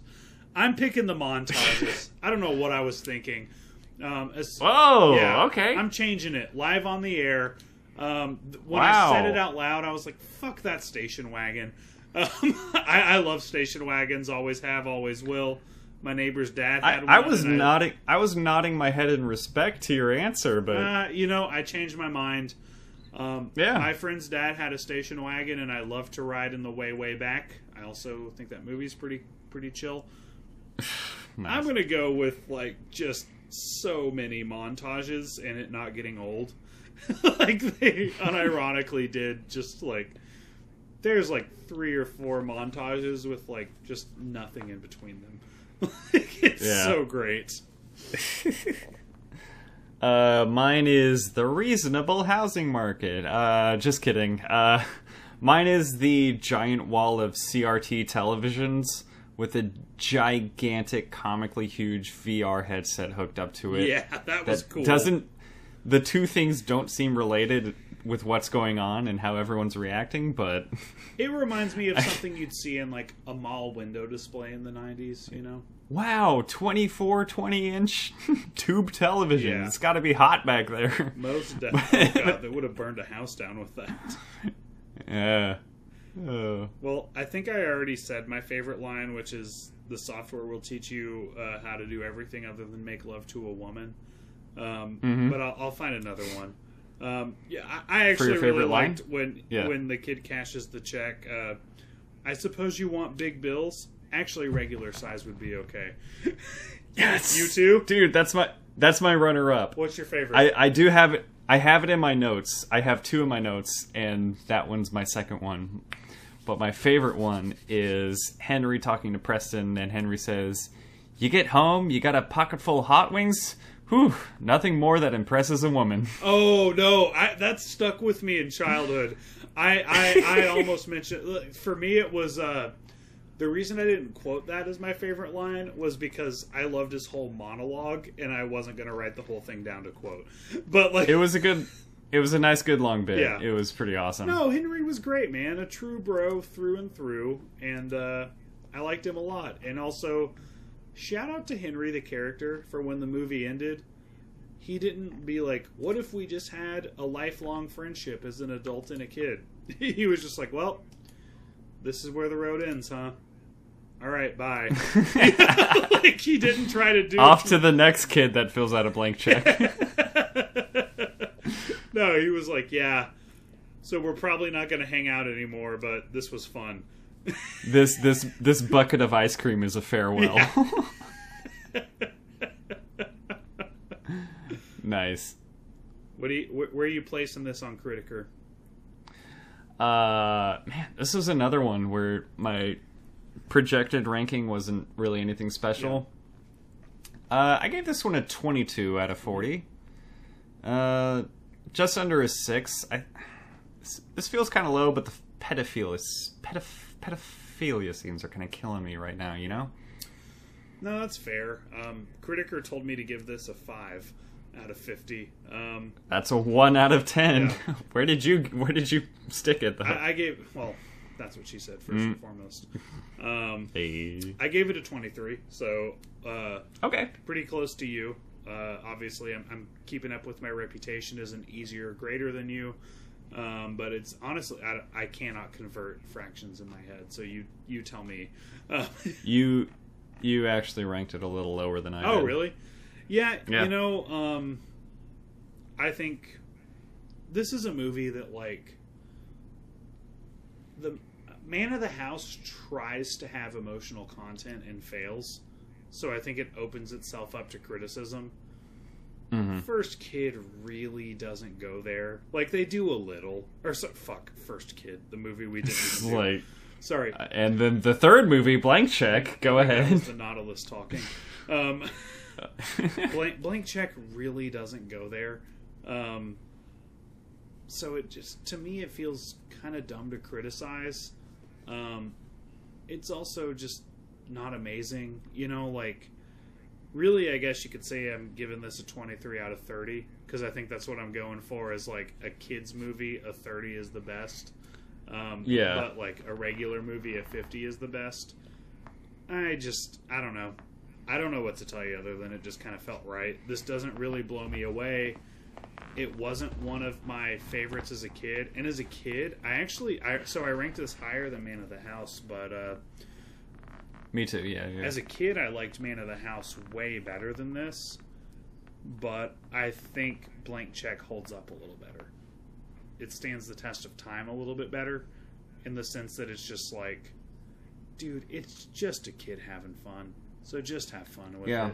You know, like that's kind of where I land on it. It's just, it really goes all out with the whimsical kid wish fulfillment stuff. This is so far from reality. Yeah. You know, like Man of the House is really trying to be grounded, but you've got like fucking Charlie Chaplin, Buster Keats mobsters running around, like, that are total slapstick fuck ups. You know, like, you don't get both, is what I'm saying. Blank Check really just doesn't give a shit about what would really happen in real life, and I think that's what makes it a fun kids movie. So I'm gonna bump it up a little bit more. Nice. Yeah, man. Now that's what I call seamless edit. Volume 48. Oh, man. Did we just do a kids bop? I don't know. We're here to talk about Brink. Oh, sorry. I said it wrong. Brink! Just peed a little. There's an exclamation mark there, folks. We're back for our third movie of movies for when only 90s kids will understand. We should do a gimmick like when we said, every time we said treasure on the last episode, we said it like Nick Cage says it in National Treasure. We should say Brink with an exclamation mark at every time we say it. We have to win the invitation. Classic Glee storyline right there. That's classic regionals. We have to make regionals. It's regionals if I've ever seen it. What the hell are regionals? You know, Greg, what's I up? really need to confess something before Brink. Well, Brink! I got another Confession confession to make. I've never seen Brink. You too? Sorry, go ahead. You too? No, that's the Food Fighters. Oh. Not you Well, two. you spoiled my confession because I've been lying since 1998. This is 5 layers of fucking stupid. I wanted people to think I was cool, and I got in too deep, and I didn't know how to get out of it. This was my first time. You're trying to keep your head. Don't push me. Instead I'm of close to the edge. Because you're in too deep, Oh, and you're trying to fuck, I didn't keep even do the right song. up above your head. Instead of going under. Under. Because I'm into Brink. Since I was 8 years old, I just wanted people to think I was cool and acted like I've seen Brink. Brink! Brink! And this was actually my first time watching it. This was your first time? I've never Wow. seen it. Dude, I'm not gonna pass judgment because my parents didn't get cable until 2009. Ooh. So What? I didn't have Disney Channel I thought it was on... as a kid. For a while, Disney Channel was basic, wasn't it? No, it was like basic cable or basic I thought channels. it was, we I thought had it was network we for had a while. It was lower. no. How? I mean, ABC is Disney, but yeah, we had the rabbit ears. We never had Disney Channel original movies when I was a kid. Hashtag DCOM. I had to go to see these movies like The Luck of the Irish and Brink at a friend's house. Were you like super into Arthur as a kid? Oh my god, yes I was. You didn't have a lot of options, I understand. I was super into Arthur. I believe you. Which, like, me and my brother will still quote, like, the jokes to each other now, because that's all we watched. They're still pretty funny. No, Arthur was a good show, man. It really was. Arthur was a good show. And when it's the only show, it becomes an amazing show. PBS makes good shit. They don't get a lot of credit for it, but they've been pumping out quality content for decades, man. Come on and Zoom. So, I think when we launch a Patreon, I actually asked a friend of the show, Troy Stewart, if I could interview him about what it was like to meet the cast of Brink. And if it weren't so late at night, I would have just sent him the invite to join our chat right now. But he's a teacher, and it is 11:22 p.m., and I promise he is asleep by now. But yeah. he is willing to do an interview about what it was like We both to meet should the be. cast of Brink when they came to Wilson Creek Skate Place in McKinney. Yeah, something you teased last episode that happened, but you weren't a part of, which I really like. I found out about it from Troy, and I just thought it was so fucking cool. Just like this movie, it's something we weren't a part of, but we think is cool. Most definitely. I've been a poser for a long time, man, and now I'm initiated. Well, you guys made us watch this one. This is the one that won our straw poll by one vote. One vote. Closest poll we have ever had. Yeah, thank you to everybody that voted. Barely beat out Good Burger, which I was kind of expecting to win. I think I voted for Brink. You'd voted for Good Yes. Burger, so our votes kind of canceled out. So in the end, it didn't even matter.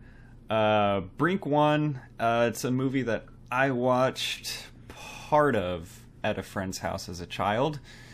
It was on with a few roommates when I was living with a bunch of people in like 2011, 2012, somewhere around there. But I had too many drinks to really remember what went on. And then I watched it over the course of this morning and this afternoon. I liked it a lot more than I thought I would. Than I thought I remembered it being. Like, I pretty much enjoyed Dude, it. I felt the same, honestly. This was fun. It was definitely dialed up in terms of, like, I don't know, man. Just, like, exaggerated 90s shit. Yeah, it's part of it. Greg and I were really racing to get this movie done in time to record tonight. I was watching it at a restaurant on my lunch break on my phone at a table for one today at work. That's where I finished Brink. I downloaded it because I knew in advance the restaurant had bad signal and I didn't want anything to get in my way. So I downloaded it. I really appreciate that. I started it this morning when the dog woke me up with little kisses on my face at like 6 o'clock in the morning. After a night of dread and anxiety where I only got a couple hours of sleep. And then I was just like, fuck it, might as well start Brink. Turn on the TV and started watching and had a good time, honestly. Dude, no, like, this was, of the three movies we watched, the only one where I really had fun watching it. The other two, I was like, I can remember what it was like to love this as a child, but ultimately, I grew up. You know, like, Brink really hit all my nostalgia buttons and was, again, like you said, a very fun movie. Even in 2021, you know, you can laugh at how hokey it is, but it was fun. I really, really thoroughly enjoyed watching it. Before we get into why we liked it and why we thought it was fun, let's summarize the plot of Brink that thing real quick. Yeah. Do you want to do it or do you want me to do Go it? for it, Greg. Brink is a Disney Channel original movie about a young man who goes by the name of Brink to his friends. He is an inline skater. Like you. An inline skater like I was as a like child. you are as an adult. I am. I'll show you later. But I bought rollerblades this last weekend. Sent me pics. They're over here though. I'm gonna show you on video. Yeah, I rollerbladed a lot as a kid. I wanted to do all the tricks. I wanted to be in the X Games. I wanted to be in the Brink Invitationals. It's about a kid and his friends who wants to... They just want to go out and skate and have fun, enter in competitions. He knows he's really good, but it doesn't matter if he's the best or whatever. He just wants to have fun with his friends and skate. His family runs into a little bit of trouble. The competing group of sponsored skaters, the X-Blades, coax them into the fold of sponsorship and shallowness. He joins the X-Blades in an attempt to get money for his family, but he decides, ultimately, that the only thing that matters about skating is the passion. Soul skating. Soul skating, buddy. We're soul podcasters, you know really that? Are. We don't get paid for this. Everyone wants to Even sponsor us, and we just keep saying it's for the love of the game. Sponsors are lined up out the door. We want to give you money, and we say, no, we're not sellouts. Dude, We're soul podcasters. that is something that super did not age well in our understanding of economics. Of like, the economy was so booming in the 90s that you could be like, I'll turn down money to do what I love. I want to do it for fun. I was watching this movie and I was like, to do the same thing that he already loves. Go on, no, sorry. I was like, if you can get paid to skate, fucking take it. You know, like, it really, really didn't translate to, like, 2021's understanding of, like, economics. It's like, dude, that's a dream, man. The same way that I'm like, the second someone wants to give us a bunch of money to do this, I'll take it. Like, if that, Yeah, absolutely. if that ever happens, I will gladly receive payment to fuck around with you and talk about movies, Greg. That would be a dream come true. There just won't be as much passion behind my flat 540s, There'll be bruh. more passion in what I do on this podcast because I will be less stressed from doing my job if I can get a bunch of money to do this. Give me some fucking money. I was like, dude, Brink, get your bag, man. Like, get your bag and fuck your friends who are judging you for it. Maybe, like, just everyone should be happy if someone gets paid to skate. That rules. That's amazing. That's right. And they're kind of like referencing in the beginning, like, man, one of the photographers is here. We'll get in a magazine. We'll be cool. We'll be sponsored. And then turns out the photographer's not there for them. They're there for the X-Blades. And they're just like, whatever, bunch of sellouts. Yeah, fuck you. So- You wanted it until you couldn't have it. Eat shit. For the rest of the movie. Yeah. Fuck off. All right. My first note on this movie is we wasted 0.2 seconds getting into the movie. I understand this was made for TV at the time, but they just like I hit play on Disney Plus and it was just like no opening credits, no production companies. Here's the movie. We're going. Good. And it was just quick and I was just like relieved. Yeah. An anti-pig, if I may. We've been through a lot of production company openings lately. Even in I saw Candyman yesterday, and I really, like, I had a moment where I thought the movie was starting, and it was just another production company thing. Like, Is it the one where the guy shoots the arrow through the axis? believe it or not, it was Jordan Peele's Monkey Paw. Like, they added, like, a little, like, we're in the house type of thing before the tea stir from Get Out. I was like, oh, son of a bitch, they got me.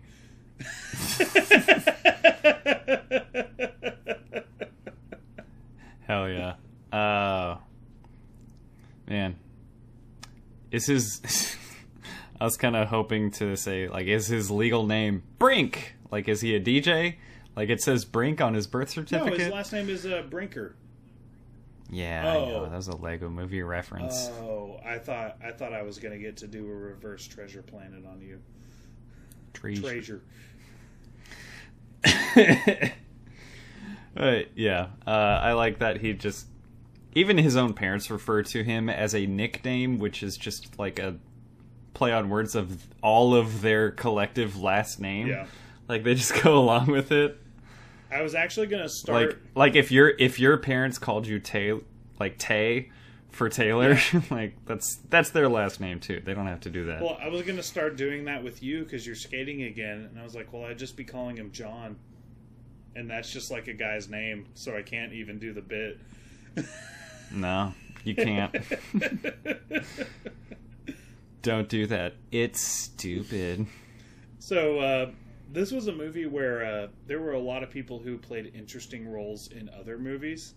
The dude who plays Brink is Sid in Toy Story, which I thought was pretty cool. That's awesome. Also, Boomer is the OG Black Ranger from Power Rangers. Oh, yeah. I knew I'd seen him, so I had to look it up. I was gonna look him up because he looked familiar, but I didn't see that. You don't forget a head that round, man. That dude had a round head. Fit nicely in that helmet, yeah. That was helmet head. I've heard of helmet hair, but helmet head, that's amazing. And then I actually forget the character's name because I just called her what I recognized her from, which is a super obscure Nickelodeon Teen Nick show, which I assume you never watched, but I did. It was called Taina, the girl who was from Peru. Gabriela, that was her name. Gabriela. She played Taina on a Teen Nick show, and I remember the theme song so well. So I'm sure that's a real show. It is. I just called her Taina the whole time. No, I can't wait to see my name in lights. No one's gonna stop me. That's copyrighted. Stop. Taina.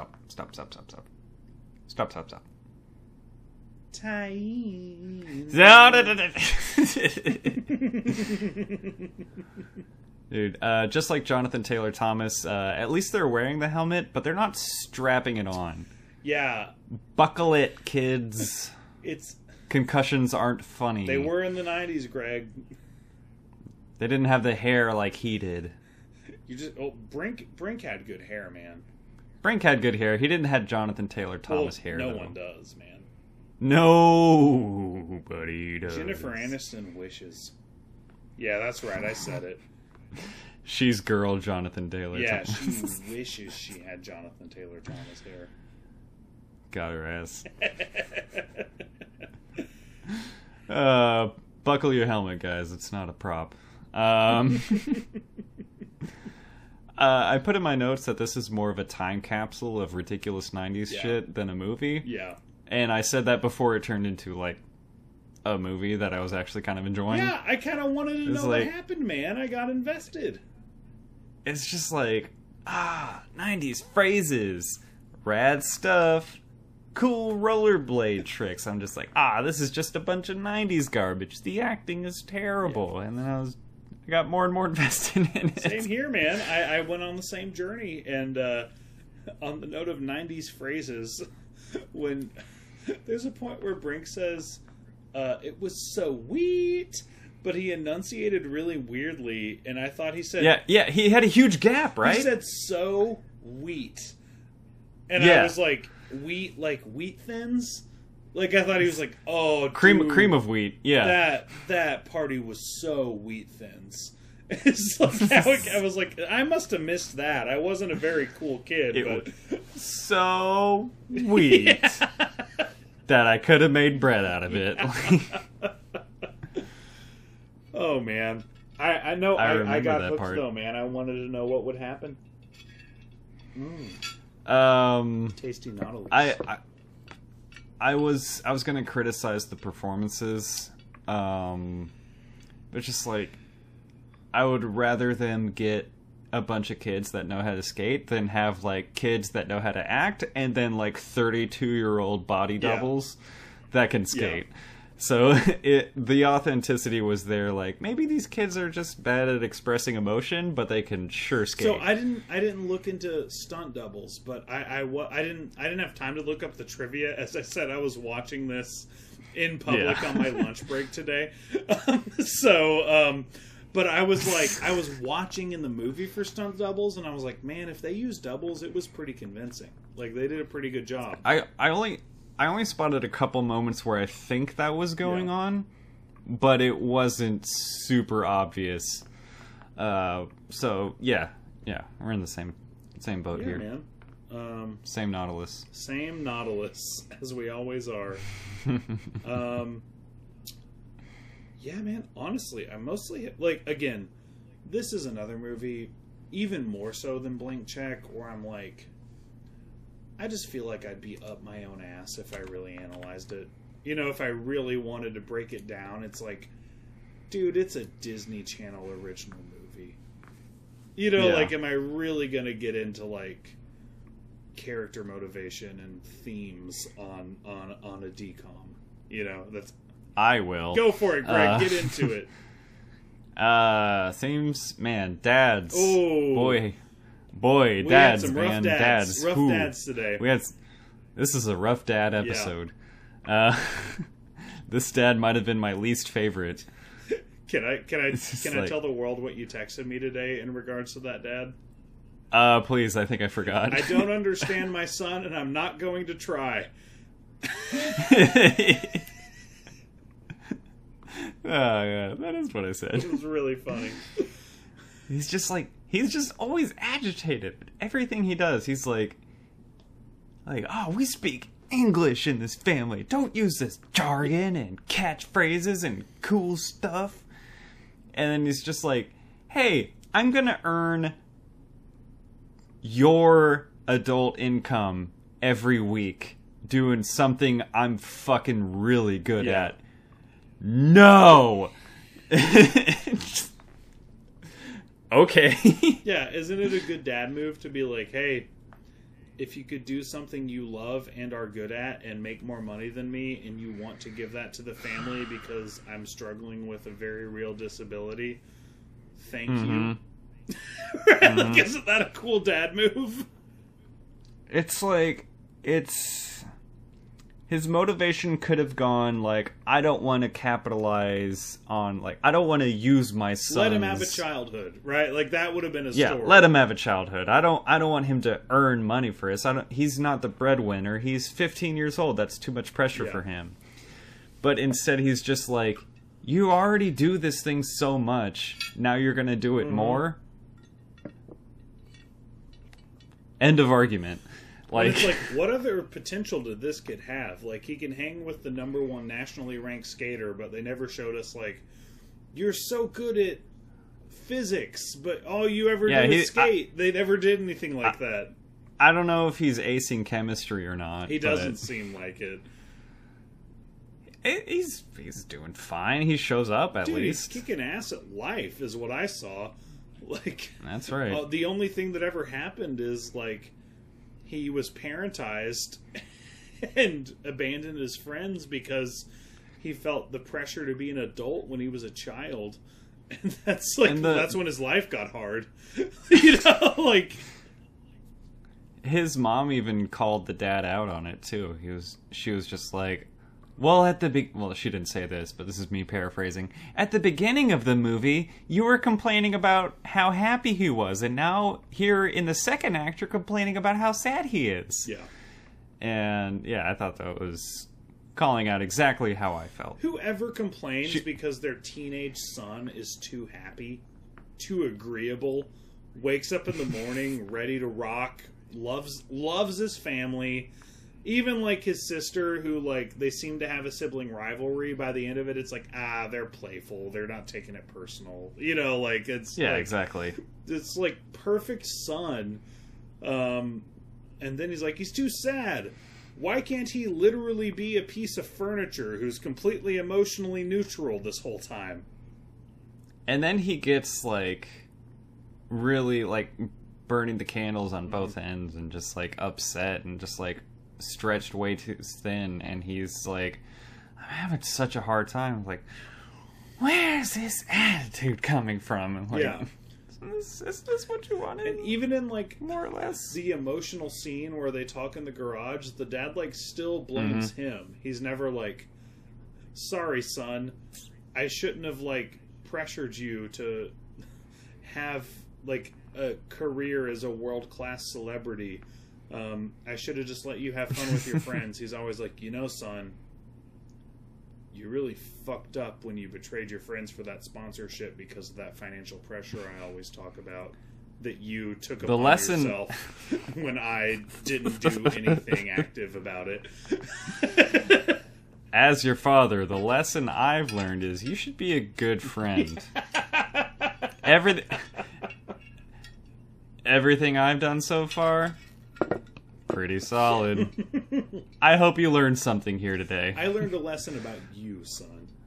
Because I'm just fucking kicking ass. Yeah. Yeah, Yeah. that was rough. Enough about Dad. I don't know, man. Is there ever enough about Dad? What about the other characters? I feel like the main characteristic of everybody else was just their level of attitude defined their character. Well, I mean, yeah. If they, however much attitude they showed, it's just, oh, are you a wuss or something? Like, however cool or however much attitude they showed was who they were. That's pretty much true. To the bitter end. And I think we need to give real props to Val, a.k.a. Evil Will Friedle, the antagonist of the movie. He was like the Disney Bizarro Will Friedle. Nice. He had the most attitude out of everyone there, man. And he was the #1 ranked skater in the United States, right? Yeah. That's right. For this age group, at least. I don't know. I don't follow the inline magazines. What did you think of the tricks in the movie? I was like, dude, as someone whose experience with skating is thinking I could skate because Rocket Power made it look easy, and loving Tony Hawk Pro Skater, and getting confronted with reality, but still being somewhere between punk rock and loser, and so therefore hanging out with some skater kids, I was pretty fucking impressed with the tricks in the movie, man. I thought they were really cool. I agree, and that's what I was saying earlier about like not having the body doubles. Like these kids doing it really helped sell like how impressive these things were. It's just like, man, these kids are just spinning and getting super high up off these ramps.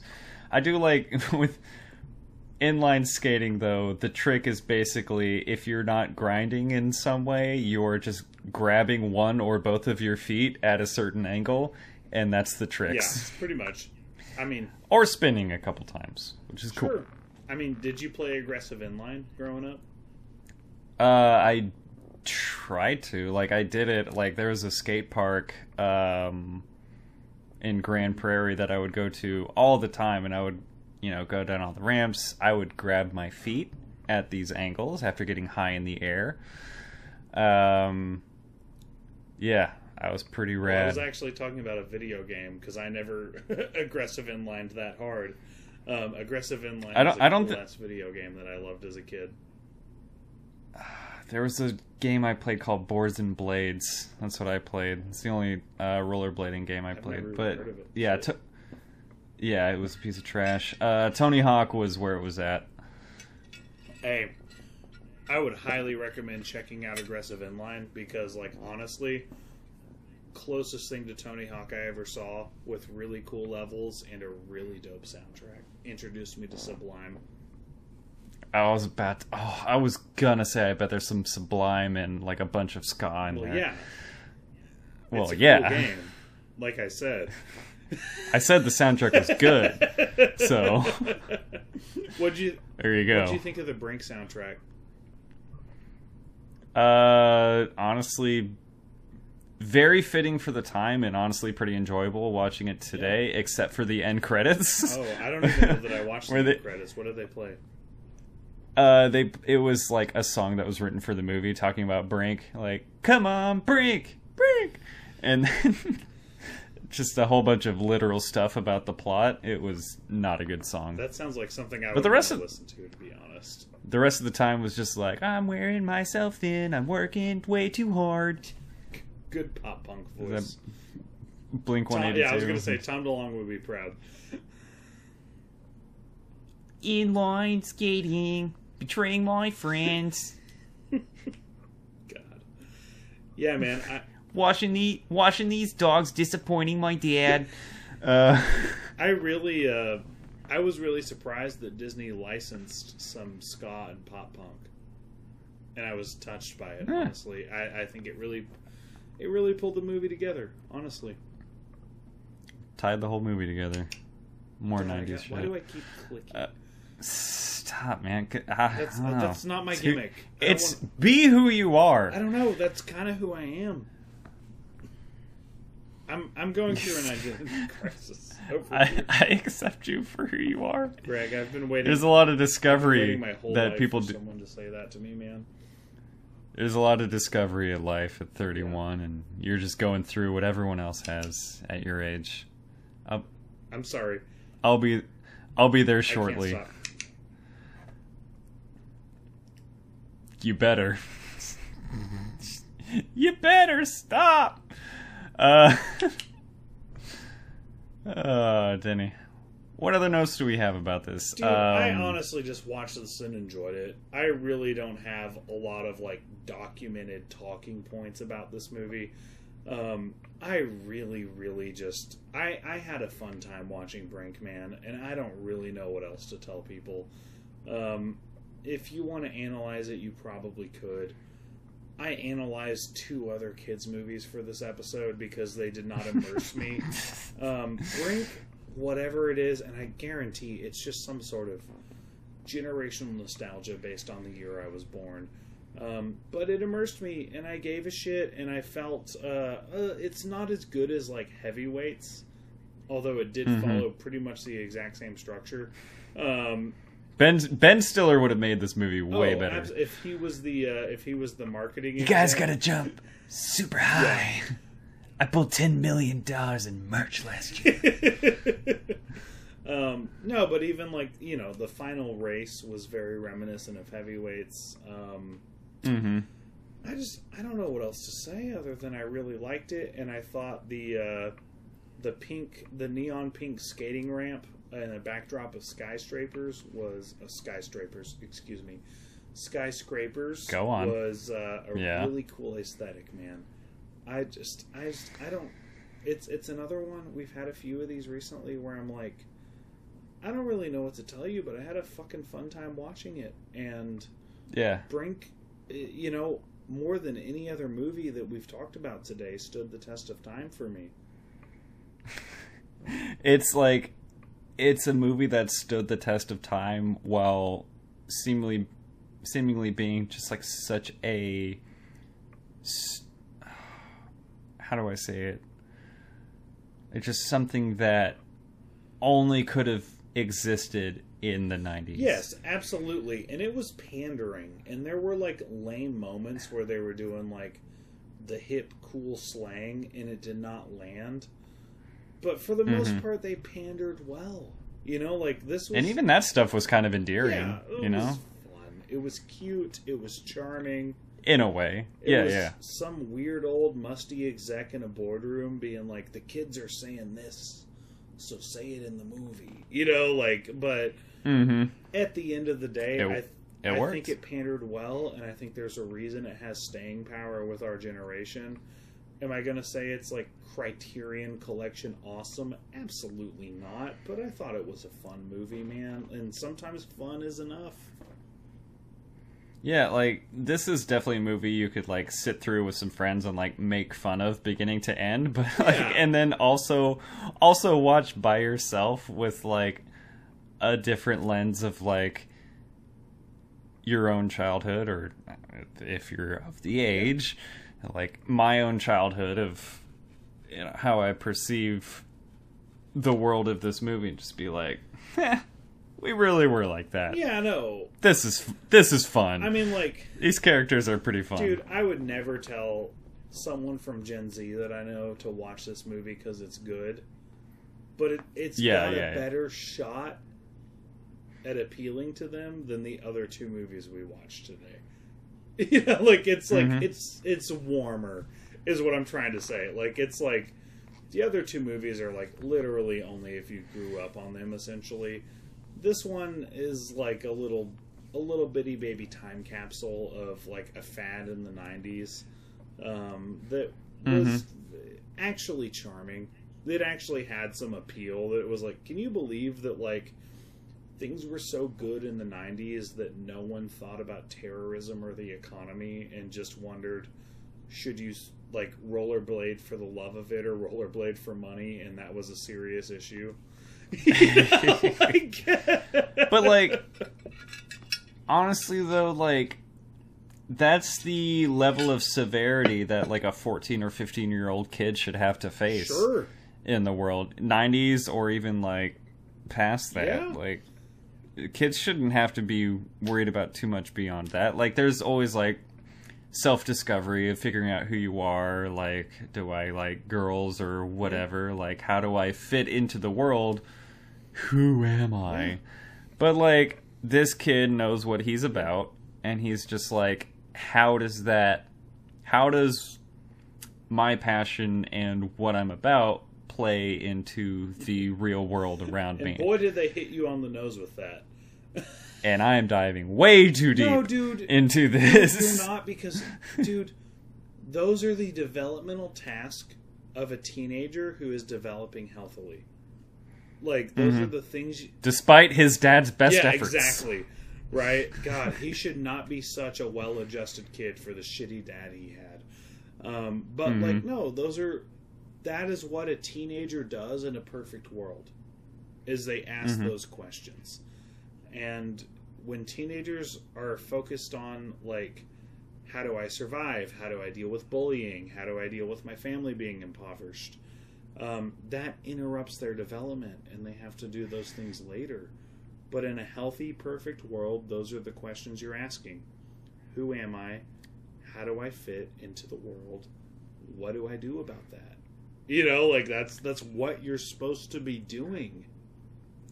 In my wildest imagination, there is a screenwriter or a producer of the movie Brink that is listening to this and being like, Jesus Christ, we weren't trying to go like that far with it. If you're listening but too bad, you did. If you're listening to this, I would like to invite you as a guest on the podcast. Come on the show. Interview my friend Troy about what it was like to meet Brink, and, well, their cast, not just Brink himself. We would the Brinkster. We'd love for him to have one last meet and greet with a writer or producer or director of this movie. He met the cast, now he gets to meet a producer? Yeah. Come on, does Troy get everything in life?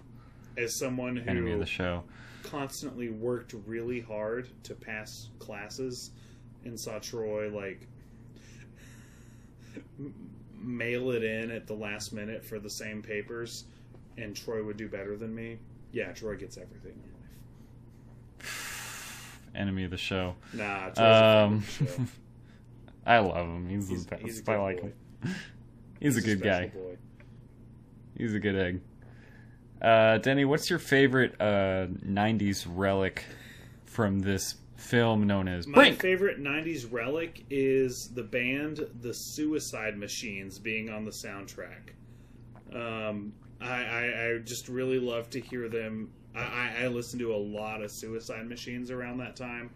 Really in the early 2000s, honestly, but they were cooler in the 90s. And yeah, I just loved hearing Look Before You Leap 40 times on this soundtrack because they're a band I like. Hell yeah, man. This is something I kind of teased in the blank check segment. I wanted to say all the posters and stickers that were up in Brink's room, but I'm going to go with California real estate totally letting this dad have a house after 6 months on FMLA and his wife can't even sell a house. Incredible. Truly incredible. That is only a 90s thing. That is something only 90s kids will understand. Because they grew up in a perfect economy. That's Boy, right. did we. Boy, did we get a fucking rude awakening. Pause for cry. Pause for cry. Yes, Denny, Greg. what's your favorite line from Brink? Oh, shit. I think I'm going to go with... the movie didn't have a lot of powerhouse lines, but it had a lot of really hokey and corny-ass lines. That's true. I'm going to go with... When you woke up this morning, did you say to yourself, today I'm going to talk, or today I'm going to skate? What's Hell yours? yeah. Delivered way too seriously. I've got three. I got some powerhouse lines Get for 'em. you, buddy. Ooh. This one's just a one-off. No context. That just means we're gonna have to hit it twice as hard. Dad tried to understand his son Brink. You got dissed, you ate beef, what's not to understand? That was a really good one. That was a good one. My favorite, though, is the youngest daughter of the family, Katie, saying, "What's the point of having a fast metabolism if I don't use it?" Good on her. Because I feel that very strongly. Very relatable as a man with very fast metabolism. Boy, do you. And I'm using it. You know what? I use As it. someone who has had a slow metabolism since around 3rd grade, enjoy the milkshakes while you can. Cherish them. Every child out there who listens to Movies for When, and every adult who can't store body fat, who makes Movies for When or listens to it, enjoy Or the milkshakes. makes it. Enjoy the fucking milkshakes. I am enjoying my Please do. milkshake as the person you're Please talking do, to. Greg. I will not throw my chocolate shake all over a competitor As a lifelong chubby boy. on Venice Well, Beach. it was, oh wait, shit! No, the rumor was it was a vanilla shake, but the reality was It was chocolate, though. As a lifelong skinny boy, I will drink all the No, milkshakes. we're in. I drink them We're up. with it. Man, I'm getting sleepy. Denny, you sound Dude, tired. 'cause we Uh, are recording way later than we normally record, and we're old. Yeah, that's my fault, man. What's your critical score, You know bud? what? Fuck it. I'm giving this a 33. Wow. Yeah, 33 out of 50. Damn. I think honestly had no right to be as enjoyable as it was.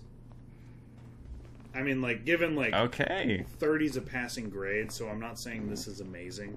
You know, like, but, you know, Brink, I didn't feel like I needed to judge it as a movie targeted at children. I felt like I could judge it on the normal scale.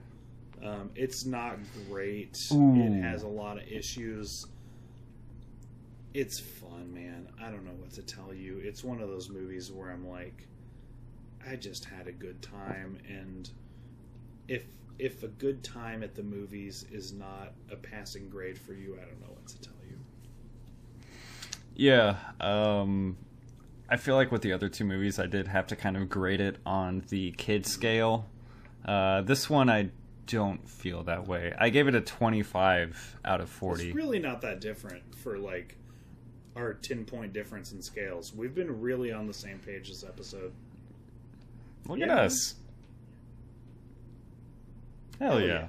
This is the most in line we've really been, and that fits with the skate theme of Brink. Brink! I got very happy. Greg, Nice. what's the best movie for when only 90s kids will understand?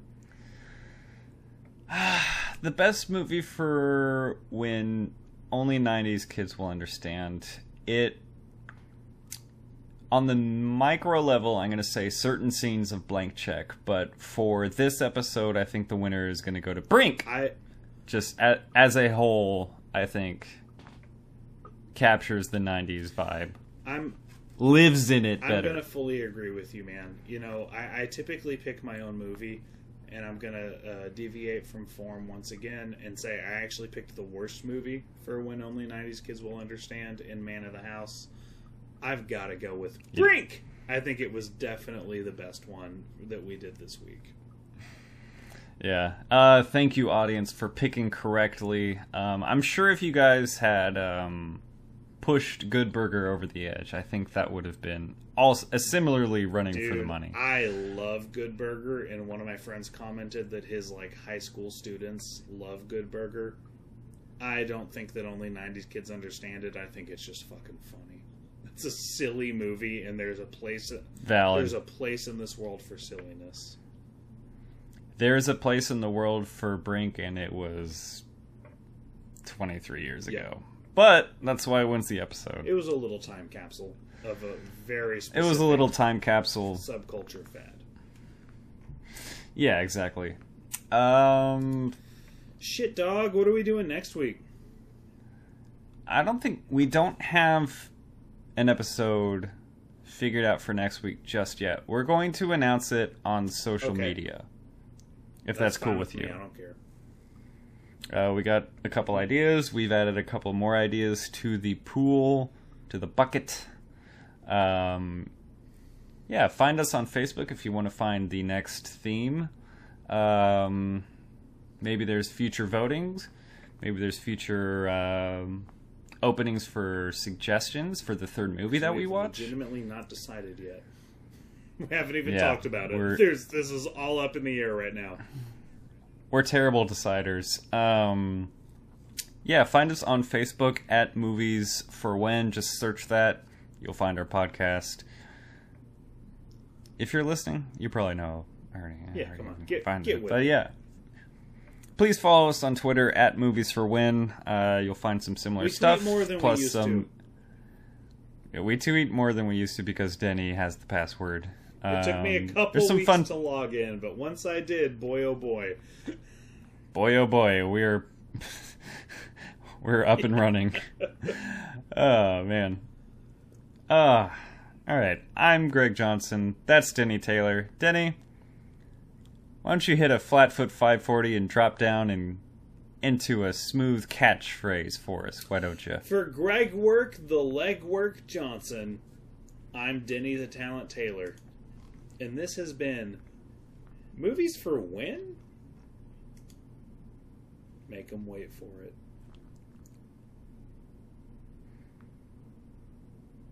We already told you when.